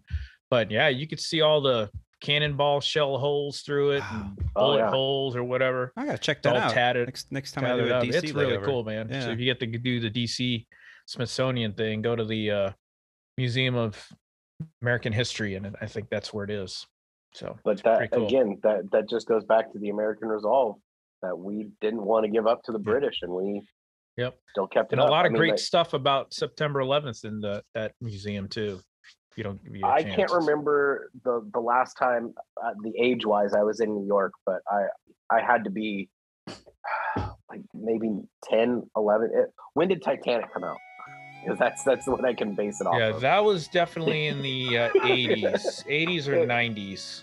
So it was whenever Titanic came out, and the whole country was in the whole Titanic, like, because my dad had, it was 1997. This was back on the long days where you had like 2 or 3 day layovers, Oh, wow. Yeah. Yeah, 1997. He had Catch Me Rose. He had a layover in New York, and then he had to leave, and then literally came back to New York the next, like the following day. So my mom and I went with him for like, I think it was like 5 days in New York, and one of those days was without my dad, and it had to be in the late 90s. The only reason why I remember that is because there was a Titanic play that my mom and I went to go see. It was an off-Broadway play. It sucked miserably, but the only reason is just because Titanic fever was sweeping the country. That's the only reason why I remember that. But that was the last time I was in New York. So yeah. So you need to go back. Pick up some trips, that was man. The only building that I never got to go up on was the World Trade. We did the Statue of Liberties. We did the Empire State. You go out to Staten or to Ellis Island and to the Statue of Liberty, and you get your iconic picture of the skyline in the background. Yeah, yeah. That's where I was when I had that picture taken of me when I was with my mom, 3 years old. Yeah. Cool. Yeah, well, the final article here I'll quote from is from Parade.com. The most powerful quotes remembering 9/11 on the 21st anniversary. On the upcoming 21st anniversary of 9/11, we always vow never to forget. On September 11, 2001, almost 3,000 people lost their lives during the attacks at the Twin Towers and the Pentagon and aboard United Airlines Flight 93. At 8:46 a.m. Eastern Time, American Flight 11, traveling from Boston to Los Angeles, hit the North Tower of the World Trade Center in New York City. At 9:03 a.m. Eastern Time, United Airlines Flight 175, traveling from Boston to Los Angeles, hit the South Tower of the World Trade Center in New York City. At 9:37 a.m. Eastern Time, American Airlines Flight 77, traveling from Dulles, Virginia to Los Angeles, hit the Pentagon Building in Washington. And at 10:03 a.m. Eastern Time, United Airlines Flight 93, traveling from Newark to New Jersey, United Airlines Flight 93, traveling from Newark, New Jersey to San Francisco, crashed in a field near Shanksville, Pennsylvania. Around the country, people paused to remember those who lost their lives on the anniversary of the 9/11 attacks, vowing never to forget. Many find solace in 9/11 quotes and 9/11 memorial quotes. This year, on the 21st anniversary of September 11's tragedy, remember and reflect with these powerful 9/11 quotes. And I'll put a link in the show notes because these are pretty cool to kind of look through and read and remember. My favorite from President Obama in a 2011 radio address. And that's when he said, "Even the smallest act of service, the simplest act of kindness, is a way to honor those we lost, a way to reclaim that spirit of unity that followed 9/11. So as we approach the 21st anniversary of 9/11, think about that. What can you do? What can be said? What act of service, no matter how small, can you provide to help honor those that lost their lives on 9/11? Very important to us as airline pilots and as aviators in the country and as Americans. And we know you're going to do your best, and we're very proud of you for doing so. I know that it's actually pretty scary that we live in a world now that the kids now are just realizing that 9/11, is a thing of the past instead of people growing up through it. Yeah. Like they just read about it in history books now, which is their thing is like the COVID-19 right now. That's all they have. And that was bad too, but it was bad in different ways. People lost jobs and I know people got sick and died, but I feel like that was blown out of proportion too, because I don't know, maybe I shouldn't say it that way, but people were dying of the flu and everything. You got this monkeypox thing now. All of a sudden everybody's a monkeypox expert. It's like it just happened. How can you be an expert? And I think it's a social media thing, but I can go off on a tangent that way. But yeah, you don't want to go there. I know I will not be getting. You can direct your hate mail to Rob D at. But anyway, I forgot where I was going. I was getting way off track there, but well, September 11th is now old enough to order its own beer, so we should all have a beer in memorial for 9/11. And that definitely, I promise you that I will definitely have a cold one on September 11th and raise a glass. Well, we hope that you enjoyed this episode of Squawk Ident Podcast. I want to just say thank you again to Rob D and Alex D Pilot for joining us today. Alex, thank you so much for your input. Rob, yours as well. Always a pleasure to sit down and talk shop with you gentlemen. And we hope that you enjoyed listening to our flight today. If you did, would you please pay it forward and share this podcast with a friend or maybe online to some of your friends online and just help get the word out that Squawk Ident Podcast is here. Make sure you subscribe or follow to the Squawk Ident Podcast on whatever platform you're listening on.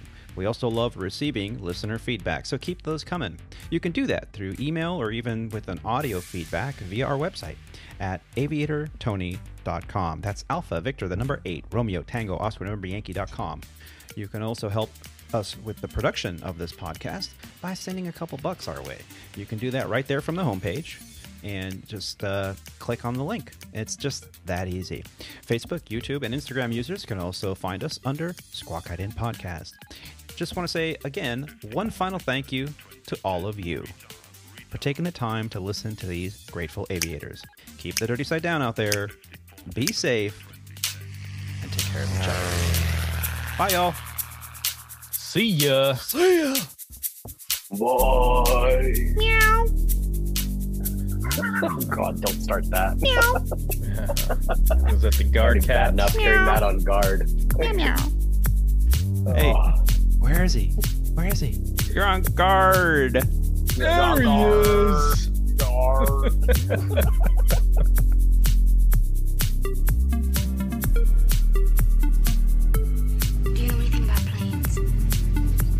Flew in the war a long time ago. I wouldn't know anything about it. Do you know anything about planes? Do you know anything about planes? Can you fly this airplane and land it? No, not a chance. No, not a chance. No, no, no, no, no, not a chance.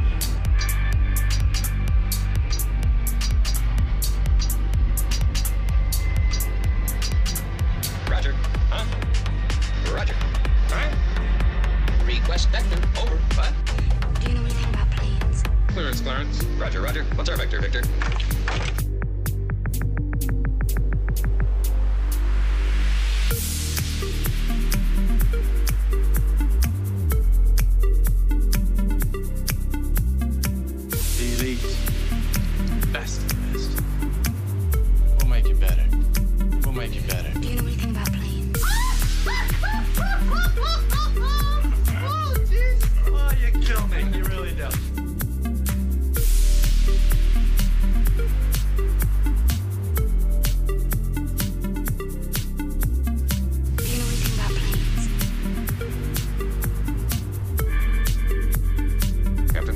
soon can you land? I can't tell. You can tell me, I'm a doctor. No, I mean, I'm just not sure. Do you know anything about planes?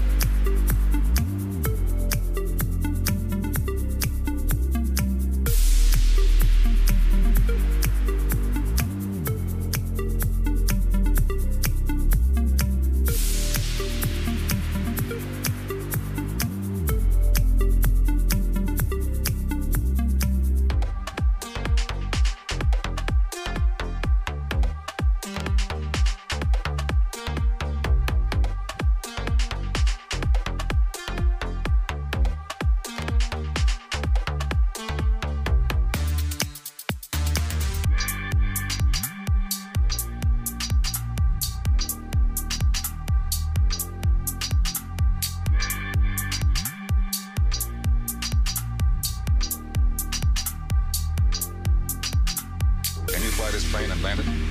It's an entirely different kind of flying.